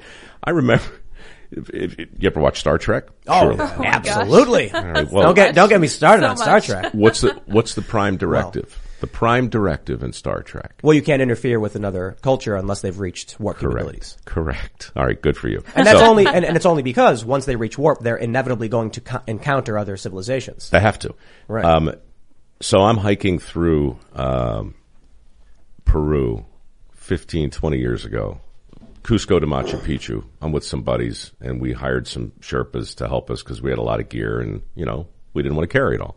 And these guys were unbelievable. They're giant lungs, giant heart. They would start walking around 11 in the afternoon. We'd start walking around, 11 in the morning. We'd start walking around 6. They'd pass us by 4, running in bare feet, right? Con permiso. Anyway, I love these guys. And I had a Walkman. I had a Sony Walkman at the time, and I was listening to Soundgarden, Super Unknown, had just come out. So good.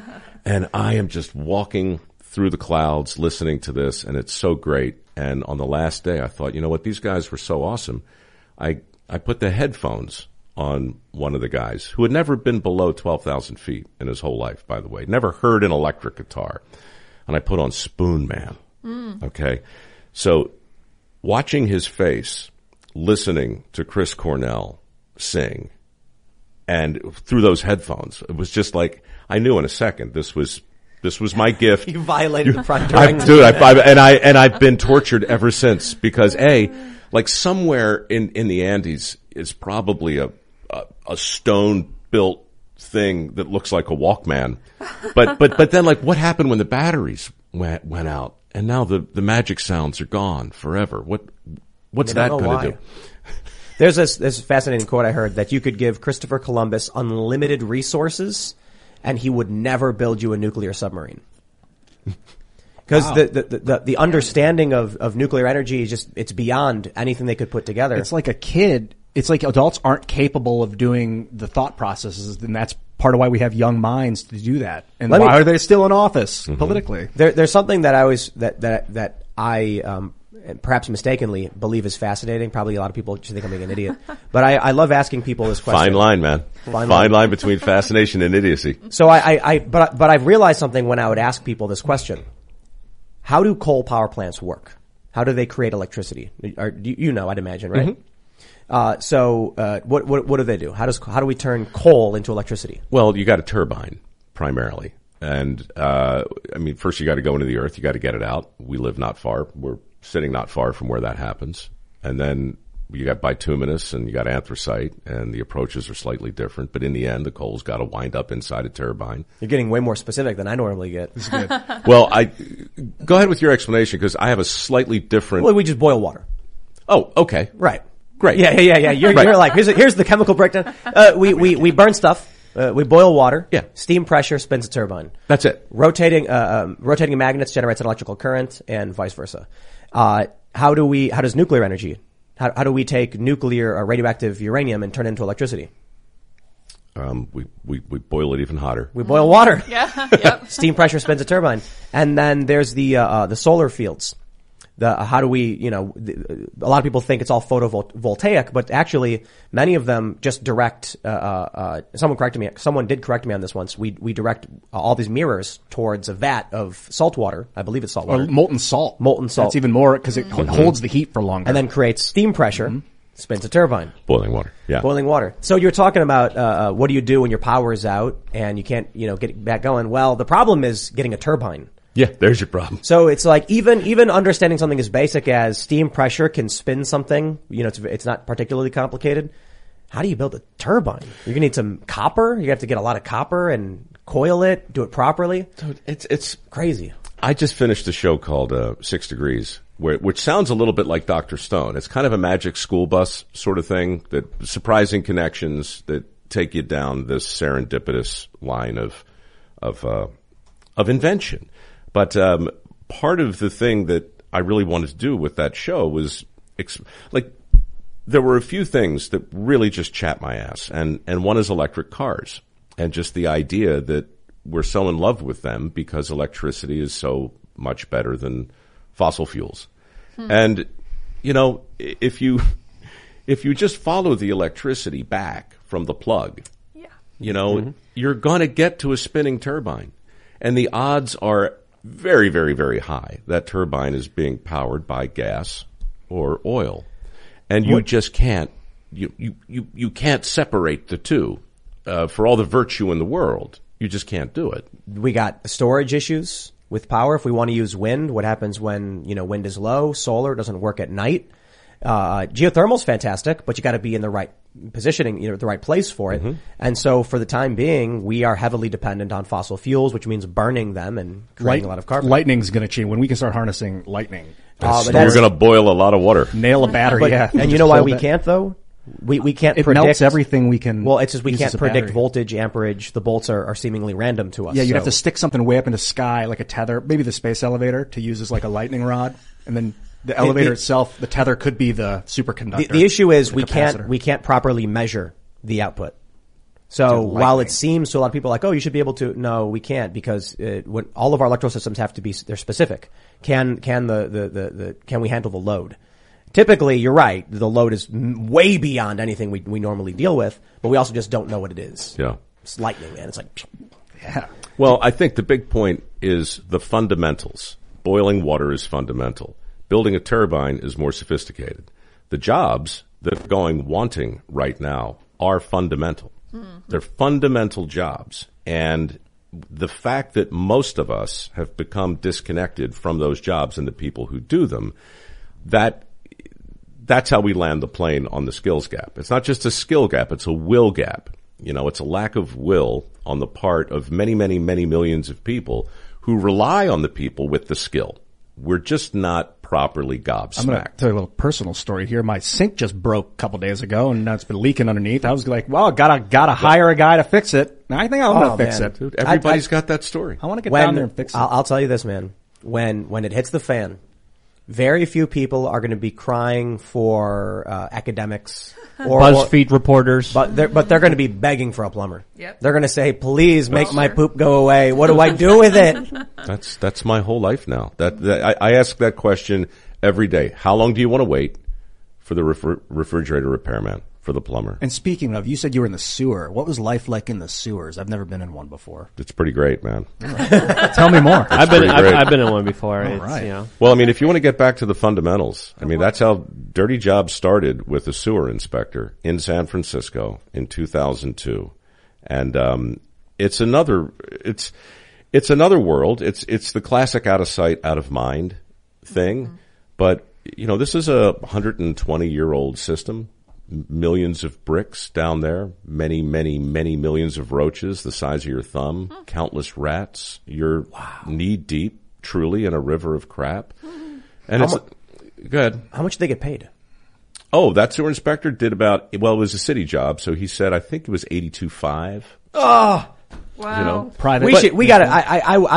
I volunteer to pay more taxes to make sure those people get more money, man. Look, he loved his job. I mean, $82,000 a year.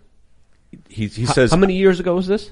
This was close to 20. Yeah, that's a lot more compared to what it's worth now. Yeah, that makes so. sense. But works only by himself. like equivalent of like 120. So he's got like a chill job down there. Like, He has no supervision. Yes. He has nobody monitoring him. His job was he hammered out the bricks that were starting to rot and replace them. So all he did, he'd go down there, he'd mix his mortar, he'd hammer out the bricks that had succumbed to the second law of thermodynamics, and he hammered in a new one. Wearing like a full suit though, right? No, Tyvek, like a rubber. Now he had a heavy duty rubber suit. But what people don't understand about sewage is that it's got chemicals and stuff. It's corrosive, right? Everything, people think their toilet is like different from their sink. Like different drains go to different pipes that go to, no, it all goes to the same basic place. So when it rains, being in a sewer during a rainstorm is a whole different deal. But also being in a sewer, it's not just a river of urine and crap coming at you. It's all the stuff that goes down the toilet. It's like a medicine cabinet. It's Q-tips. It's Kotex. Is it just black though?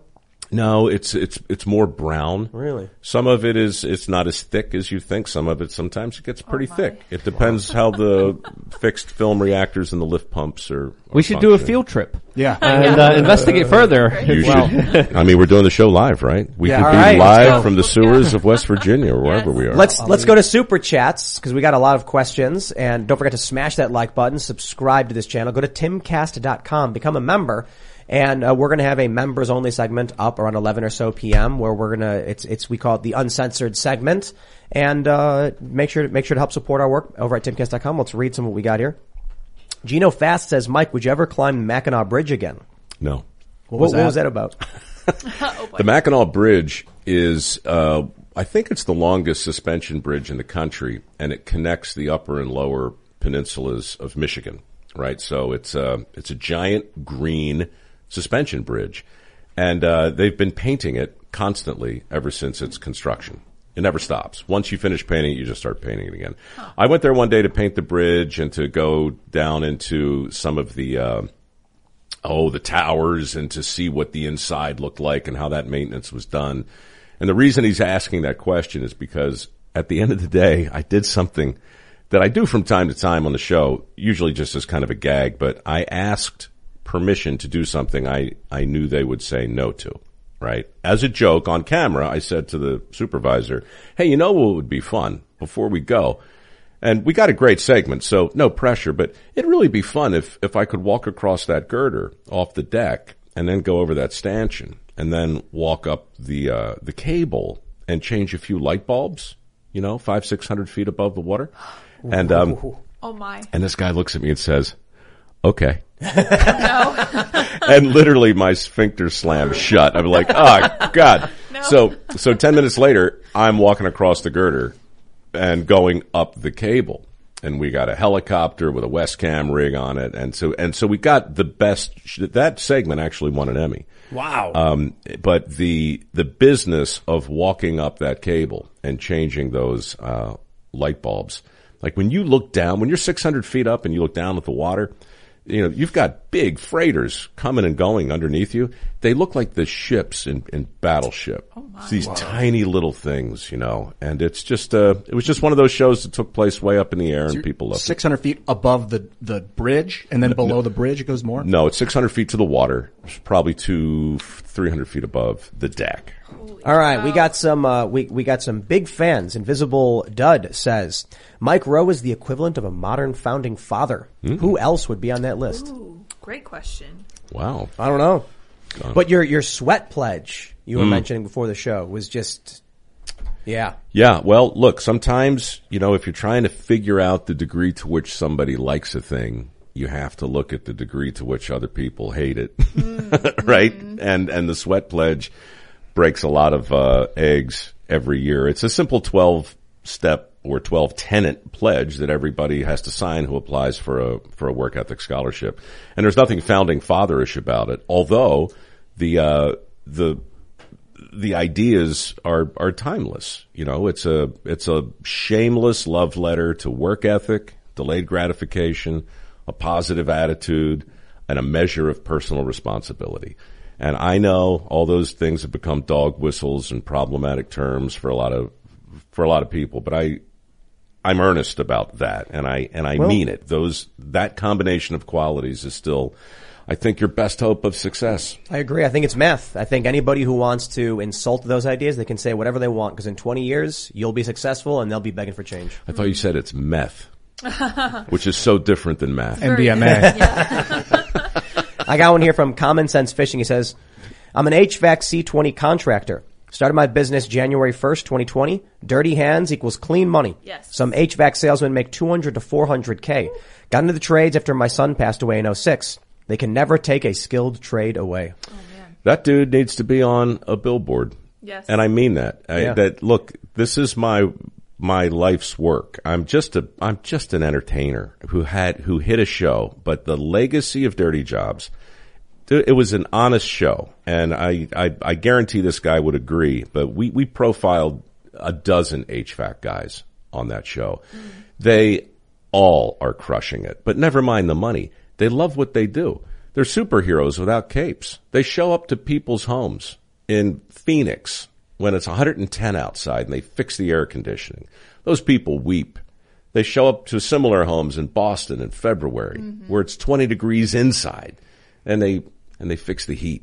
You know, that guy has a measure of job satisfaction that most people are simply not going to experience. And good on him. I think this next comment exemplifies why you've got so many fans, especially. Joshua LeBlanc says, Micro and Dirty Jobs inspired me to find a great job in the trades. Decided college wasn't for me, and now I make more than I would have if I stayed. Woo-hoo. I think... Yes. Look, what... Dude, it's a freaking honor and a privilege to work on a cable TV show and have a guy like you read a tweet like that, sitting here surrounded by guitars, swords, rocks, and guns. Yes. I think, Gorillas. for me especially, I was told when I was a teenager, you have to go to college. And I was thinking about it, and I was like, okay, that's what I'm told to do. And then I mentioned this before the show, I read an article from an economist who said it was the stupidest investment you could make. $40,000 now, in 4 years you owe $40,000 plus interest, and you have no job prospects. Doesn't seem to make sense for an investor. And so I decided against it. After Occupy Wall Street, I still had people saying, are you going to go to school now? And the craziest thing to me was I was like, they're asking me to speak at their schools about the streaming and stuff that I'm doing. There's something strange, I think, about this generation and even the boomers telling them, millennials go to college, where they think college is a requirement to success. I thought that. I'll try and make this point quick, but what I think happened is I was told this by, my family in the previous generation, my elders, that when they didn't go to college, they ended up working as managers at grocery stores or department stores, and they made okay money. But their friends and family members who went to college ended up making six figures and they're rich. That's why you have to go to college to get a good job. But back then, the boomers, the kids coming out of World War II, you could have a high school diploma and raise a family on that. So there was no one telling you had to go to college, which means the people in the boomer generation who went to college chose to because they were chasing a passion. Yeah. So in my opinion, the reason they think their success in college was because passionate people went to college, not because college made people successful. No, look, it tracks. I mean, when my grandfather, to whom Dirty Jobs was dedicated, by the way, went to work, he was 14. He only went to the 7th grade. He wanted something better for his kids than he had. He wanted them to have more choices, better opportunity. It's not because he didn't love what he did. He just wanted more for them. And his kids wanted more for me.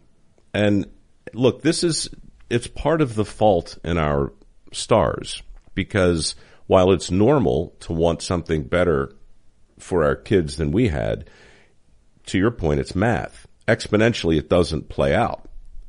At what point is better pretty good? I mean, how are my kids going to have it better than me? Good grief, right? So there is a thing in all well-intended parents that want to push their kids into something better. We just don't know what better is. It's not more money, that's for sure. Well, my dad, situational. My dad would say to me when I was little, what do you want to be when you grow up? And no matter what I'd say, wrong answer. You know what the right answer is? Happy. So I think that's the mentality he had is, to have a life better than me, I just want to make sure you're happy with your life. Look, and so going back to platitudes, bromides, and so forth, and tropes, here's one that chaps my ass like none of the other ones. It's follow your passion. Ugh. I hear that. I hear well-intended people telling kids that every day. So now when I rant on this, people push back and say, well, what good is life without passion? And I say, I'm not saying life without passion is the point. The better platitude is never follow your passion, but always bring it with you. And that's the Dirty Jobs lesson. Yes. I never met anybody on Dirty Jobs who was unhappy in their work, but nor did I meet anybody who set out to do the very thing they were doing when I met them, which means they didn't sit down at 17, identify the thing they wanted to be, and then embark on some great grand quest to borrow whatever it took in order to maybe get the magical piece of paper that would give them a shot at possibly attaining the thing that would give them permission to feel that which your father described as happiness, right? That's, we're still telling kids that's how to do it. The Dirty Jobs corollary was no, follow opportunity. Go look at where everybody else is going, go the other direction. When you get there, figure out how to be good at whatever it is. Then figure out a way to love it. Yeah. All right. Eek the Cat says, Mike, what was your favorite episode or job when you were doing Dirty Jobs? Well, there was a time when we ate the cat. Oh, Why? What kind of cat? You actually ate a cat? No, I was riffing on I think the handle of this person is Eat the Cat. Eek. Oh, eek. Oh, yeah. See, that's again, that's totally different. Meth to math, Yeah. eek to eat. Very similar. Did eek use the word favorite? I believe is that the question? What's my favorite? Your favorite episode or job when you were doing Dirty Jobs? Well, Eek the Cat. Here's the thing, man. Dirty Jobs really wasn't about the dirt or the job. It was about the people. It was the dirty little secret of that show was that it's a talk show in a sewer or on top of a bridge or in an air duct somewhere. And so, when I look back at all of it now, yeah, sure, there's feces from every species and misadventures and animal husbandry, but it's the people mostly that I stay in touch with. Although there was that time we masturbated the turkey. Yeah, that was an Wild. epic story, by the way. Well, maybe we'll have you tell that story in the members only. It's probably best there. Because then you can tell it like it was over a beer. Yeah, because I don't want to pull any punches when it comes to the cloaca. Let me read you this one. I saw this one early in the show, and I have to read it. Wimplo says, Mike Rowe, I would listen to you read from the yellow pages. Mm-hmm. All right. Same. Who's in charge of the screen up there? That's me. All right. Well, I mean, technically, we can both control it. So type Mike Rowe reads phone book. Oh, and you see read what it, comes didn't up. you? Yeah, Into of course. Google? Oh of my course gosh. I read the phone book. No, it's on YouTube somewhere. That's amazing. People told me, for years, people were like, I'd listen to you read the phone book. So one day I did. I just read the phone book. There it is. There it is. I read Phone the book. freaking phone book. And people still play it today for their kids, for whatever reason. How many views does it have? 6. No, I don't know. It's got, I mean, it's up there in a lot of different pieces. It's, I don't know, probably thousands. Genius. At least 1,000, I'm sure. Do you ever do any book readings? Well, this one, there's a bunch of different versions. Yeah. 70,000 views on this. 70,000 views on this one. There was a bunch of it. There's a bunch of them, though. No, it's still up there. That's funny. That's great. Well, I'm in the booth every day reading something. And so usually I get done whatever I get paid to do. And then, I do something random and weird. And one day it just seemed like it was just time to read the phone book, guys, That's great. It's time. All right. Falcon Laser says, Mike, I loved your narration of how the universe works. What do you think the Hubble Deep Field will look like when taken by the James Webb Telescope? Man. Okay, so the Deep Field is my favorite photograph ever taken. For those of you who don't know what we're talking about, it was basically after they fixed the botched lens on the Hubble and got it out there where it's supposed to be. They pointed it at this very controversial moment in the Hubble history, but because there was a long line of people who wanted to point the Hubble at very specific things to get all kinds of research done. And this guy, I forget his name, he wanted to point it at nothing. Hubble time was very rare, so he pointed it at the blackest hunk of nothing there was and started taking pictures. And what came back basically was what the universe looked like about 400,000 years after the Big Bang, which in real time or practical time is like a second, right? And what we see in the Hubble Deep Field is at a glance, it just looks like a big giant sky full of stars that you would see out in the desert, except the stars are colorful. And the reason they're colorful is because they're actually galaxies. Whoa. And the sky is full of billions of galaxies. And so it's the closest thing we have to what the beginning of the universe looked like. What the web is going to do with that photo, my guess is I think we're going to see more galaxies and more color. Wow. It's the astronomer's name is Bob Williams that decided to point it at nothing. Bob Williams is the guy? Yeah. 1995. Now, did you just Google that or did you know that? Yeah, I just looked it up on DuckDuckGo. Because if you knew that, Ian, that was not that great. I'm so happy you didn't say the G word. You ready for a spicy one? Bring it. Buddy says, what's worse, Micro neutering sheep with his teeth or CNN eating human brains? I mean, in my opinion, eating human brains is much, much worse than a dirty job. Depends on the situation. Well, depends what you're doing it for, right? Yeah. Like, why was the CNN guy eating live human brains, right? Thank you. Why were you doing what you were doing as described by that commenter, right? It wasn't live. I don't think it was live brains. I think no one was harmed in the eating of the brains. In the eating of those brains. Well, look, I mean, but weirdly, the story he's talking about was called lamb docking, and part of it was castration of sheep, the old-fashioned way. We were up in Craig, Colorado, and for years that's what the ranchers did. They literally bit the testicles off the creature. And they did it for a lot of reasons. This is another story. If you want, I'll walk you through it in the members thing. Member segment. Because, I mean, it involves, words like, vas deferens, scrotum, knife, regret, and blood. I have to say that, Reza Aslan of CNN has a job. And that job, while he was at CNN, involved eating brains, and it sounds dirty. That does sound pretty dirty. Not a dirty job I'd recommend, though. Yeah, no. That's another level than dirty, in my opinion. Well, has anybody eaten brains? I never have. No. I've eaten brains, yeah. Human brain? Human brain? No, dude, that's so illegal. Yeah. Oh, that's sometimes CNN brain? did that. Human CNN brain. did that. It's on YouTube. Yeah. And they're in the partner program. They're still uplifted in the algorithm. They ate human brains on national television. And that's how CNN gets ratings. Yep. Yeah. Exactly. Oh, man. I think the dude lost it after that, man. All right, Anomaly. Oh, hey, I saw Anomaly and Bryson Gray super chatted. Anomaly says, thank you, Tim, for the shout out on my song with Bryson Gray. You and your beanie are going to hit the Billboard charts with us. Let's go, King. There's a line Anomaly raps, I ain't going nowhere like Tim Pool's beanie. Oh, my. Yeah. So I got sent that, and I was like, this is officially the greatest song of any generation. And I had to tweet it out. So shout out, guys. That was great. It's pretty cool to hear your name in a song. It's a good song, actually. Well, that's even better. Yeah. Well, yeah, I mean, they shouted me out, so I shot them out back, Yeah, it's only polite. I thought it was a good song, too. It's good. It's called Controlled, I believe. And it's about manipulation. It's a good song. You guys should check it out. Bryson Gray, Anomaly, Controlled. Done. All right, let's see what we got. Let's grab some super chats. Steeler Country says, just earned my A&P license. My options are endless now. Trade skills are needed now more than ever. Mm-hmm. If you care for your children's future, advocate for more trade activities in your community. Keep it up, Mike Rowe. God bless. Thank you. I will. I gotta say, a lot of the super chats are people pointing out how you've rescued them by, informing them and inspiring them on trade jobs. So cool. Look, there's so many people saying go to college, go to college, go to college. There are memes where it's like, guy's got like a big beard and he's making coffee for $12 an hour, complaining about his college debt. And then there's a guy with a hard hat working on power lines making $100K a year, no debt. Look, I had a front row seat to it. I mean, that's, like I said, Dirty Jobs started as a TV show and a tribute to my pop.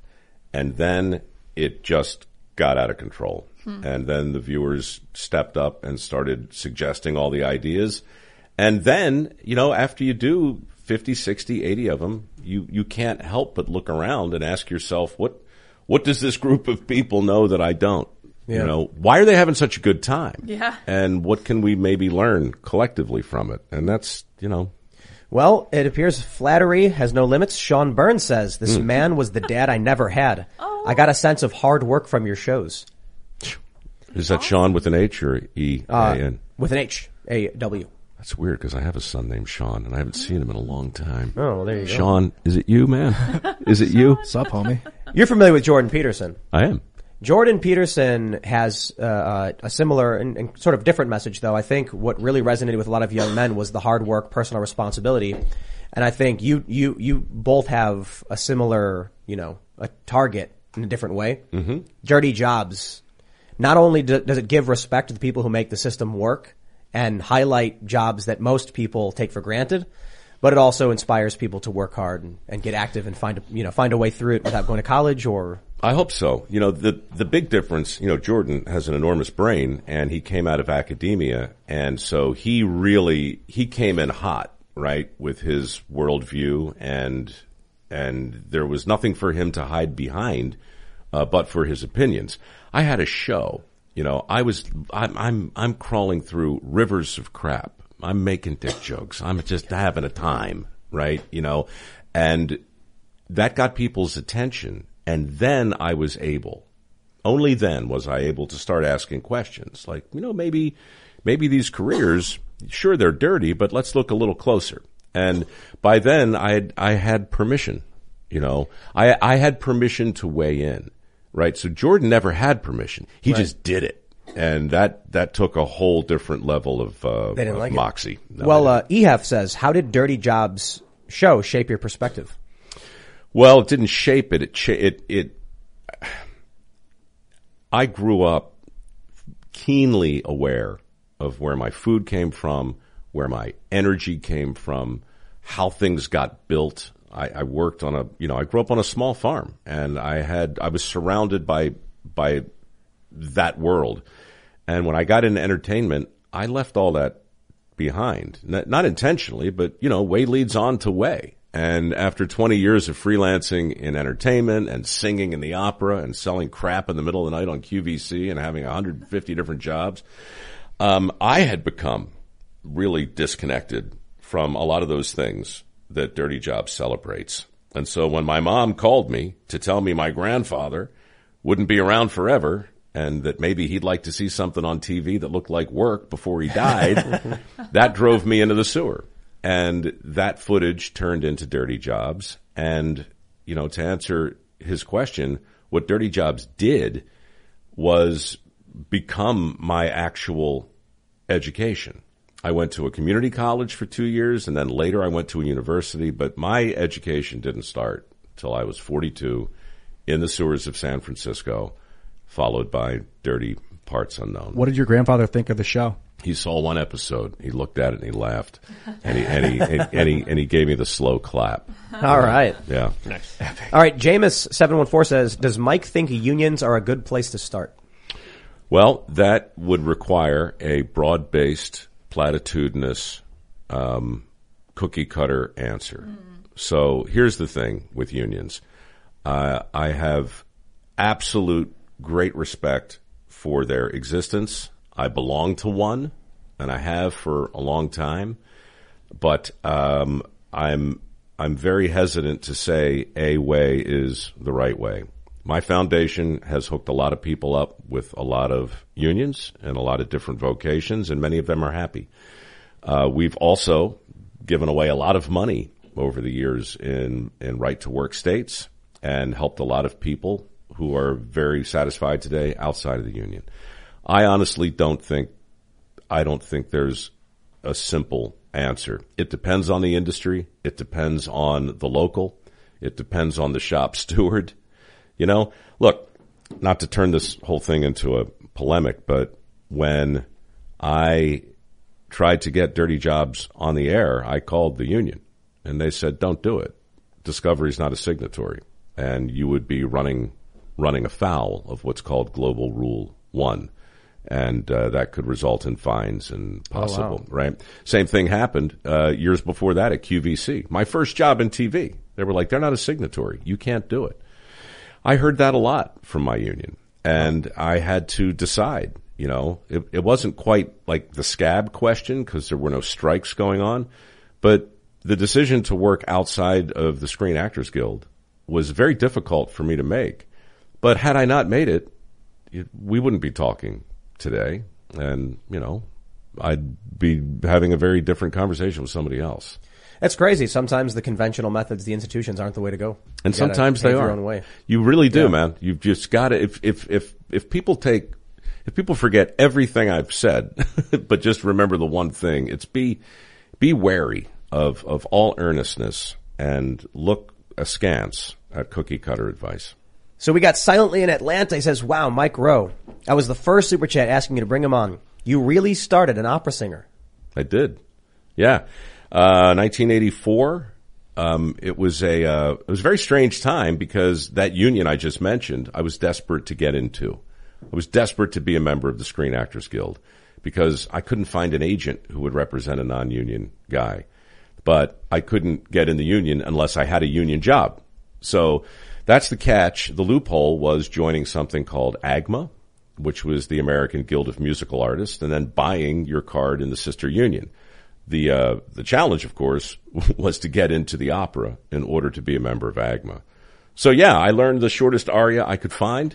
It was from a Puccini opera called La Bohème. It was called the Coat Aria. I walked around with the Walkman, listening to Samuel Ramey sing Vecchia zimara senti, il resto al pianto scende resacriamente al devi, le me grazia ricevi. On and on. Like that's great because by singing that, we own the rights to that recording and we're gonna sample it. And dude, sample the hell out of it. I love it. We make music. We got a studio here. Dude, I love it. Look, I just recorded a song with John Rich before Christmas called Santa's Got a Dirty Job, and we raised, a lot of money for our foundation. So yeah. So cool. So music has always been a thing in my life. The opera was a very, very weird turn, but I got in it. My plan worked. What happened that I didn't anticipate was I stayed for 8 years. In the opera? Yeah. Wow. Yeah, I freaking loved it. Wow. Marcel Lecreme says, late to the start of the cast, but please ask Mr. Mike when he is running for president. Friday, 4-ish. Oh, perfect. hey, they might take that seriously and say that was a declaration, you know? It's actually super flattering, but I think more than anything, it to the very early things we were talking, and we weren't having a big political conversation, but we were talking about authenticity and the reasons that so many journalists and politicians and even scientists have lost their credibility. It's weird. People started asking me to get into politics shortly after I crawled through the sewer. And I think part of the reason was you see a guy covered with somebody else's crap. And, he's probably not going to try and sell you something and really, why would he lie to you? Yeah. I had condoms stuck to my rubber hip boots. Whoa. Oh my gosh. That guy, whatever else you say about him, he's not going to lie to you.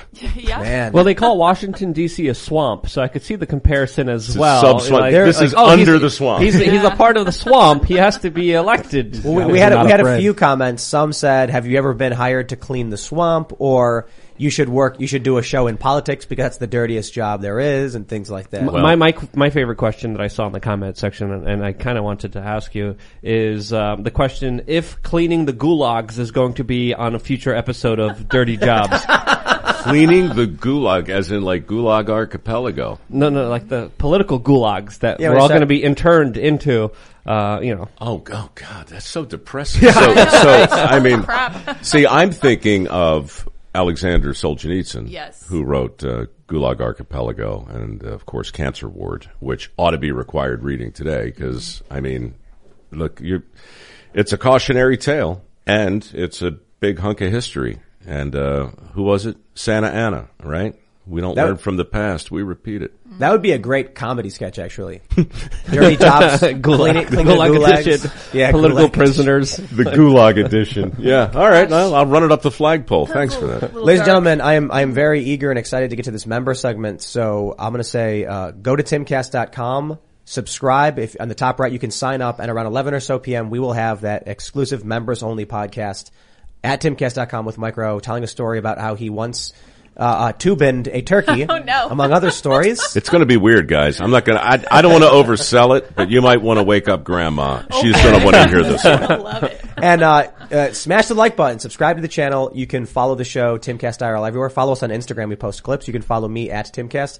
Do you want to shout anything out? Your foundation? Anything like that? Dirty Jobs is back. Sundays at 8.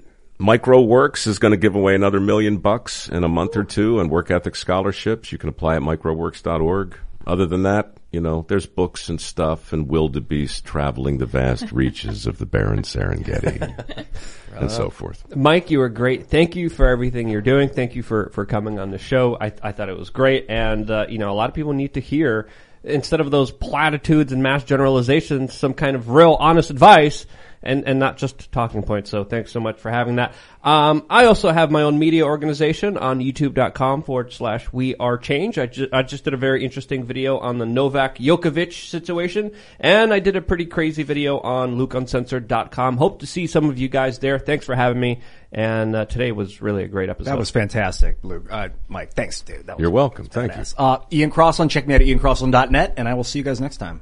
And I wanted to leave you guys with this quote from Jordan Peterson, because we mentioned him earlier. Jordan Peterson said, "To notice that opportunity lurks where responsibility has been abdicated." I think that's a perfect summary of what Mike Rowe stands for. Wow. And I wanted to say, too, that the whole sweat pledge is 100% something that I intend to teach my kids when I eventually have them. Well, thank you guys, yeah, it's like the perfect encapsulation of everything I want them to understand about work.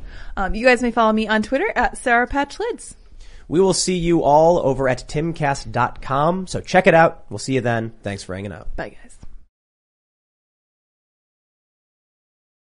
Hello, it is Ryan, and we could all use an extra bright spot in our day, couldn't we? Just to make up for things like sitting in traffic, doing the dishes, counting your steps, you know, all the mundane stuff. That is why I'm such a big fan of Chumba Casino. Chumba Casino has all your favorite social casino-style games that you can play for free anytime, anywhere with daily bonuses. That should brighten your day a little. Actually, a lot. So sign up now at ChumbaCasino.com. That's ChumbaCasino.com. No purchase necessary. VGW Group. Void where prohibited by law. See terms and conditions. 18+.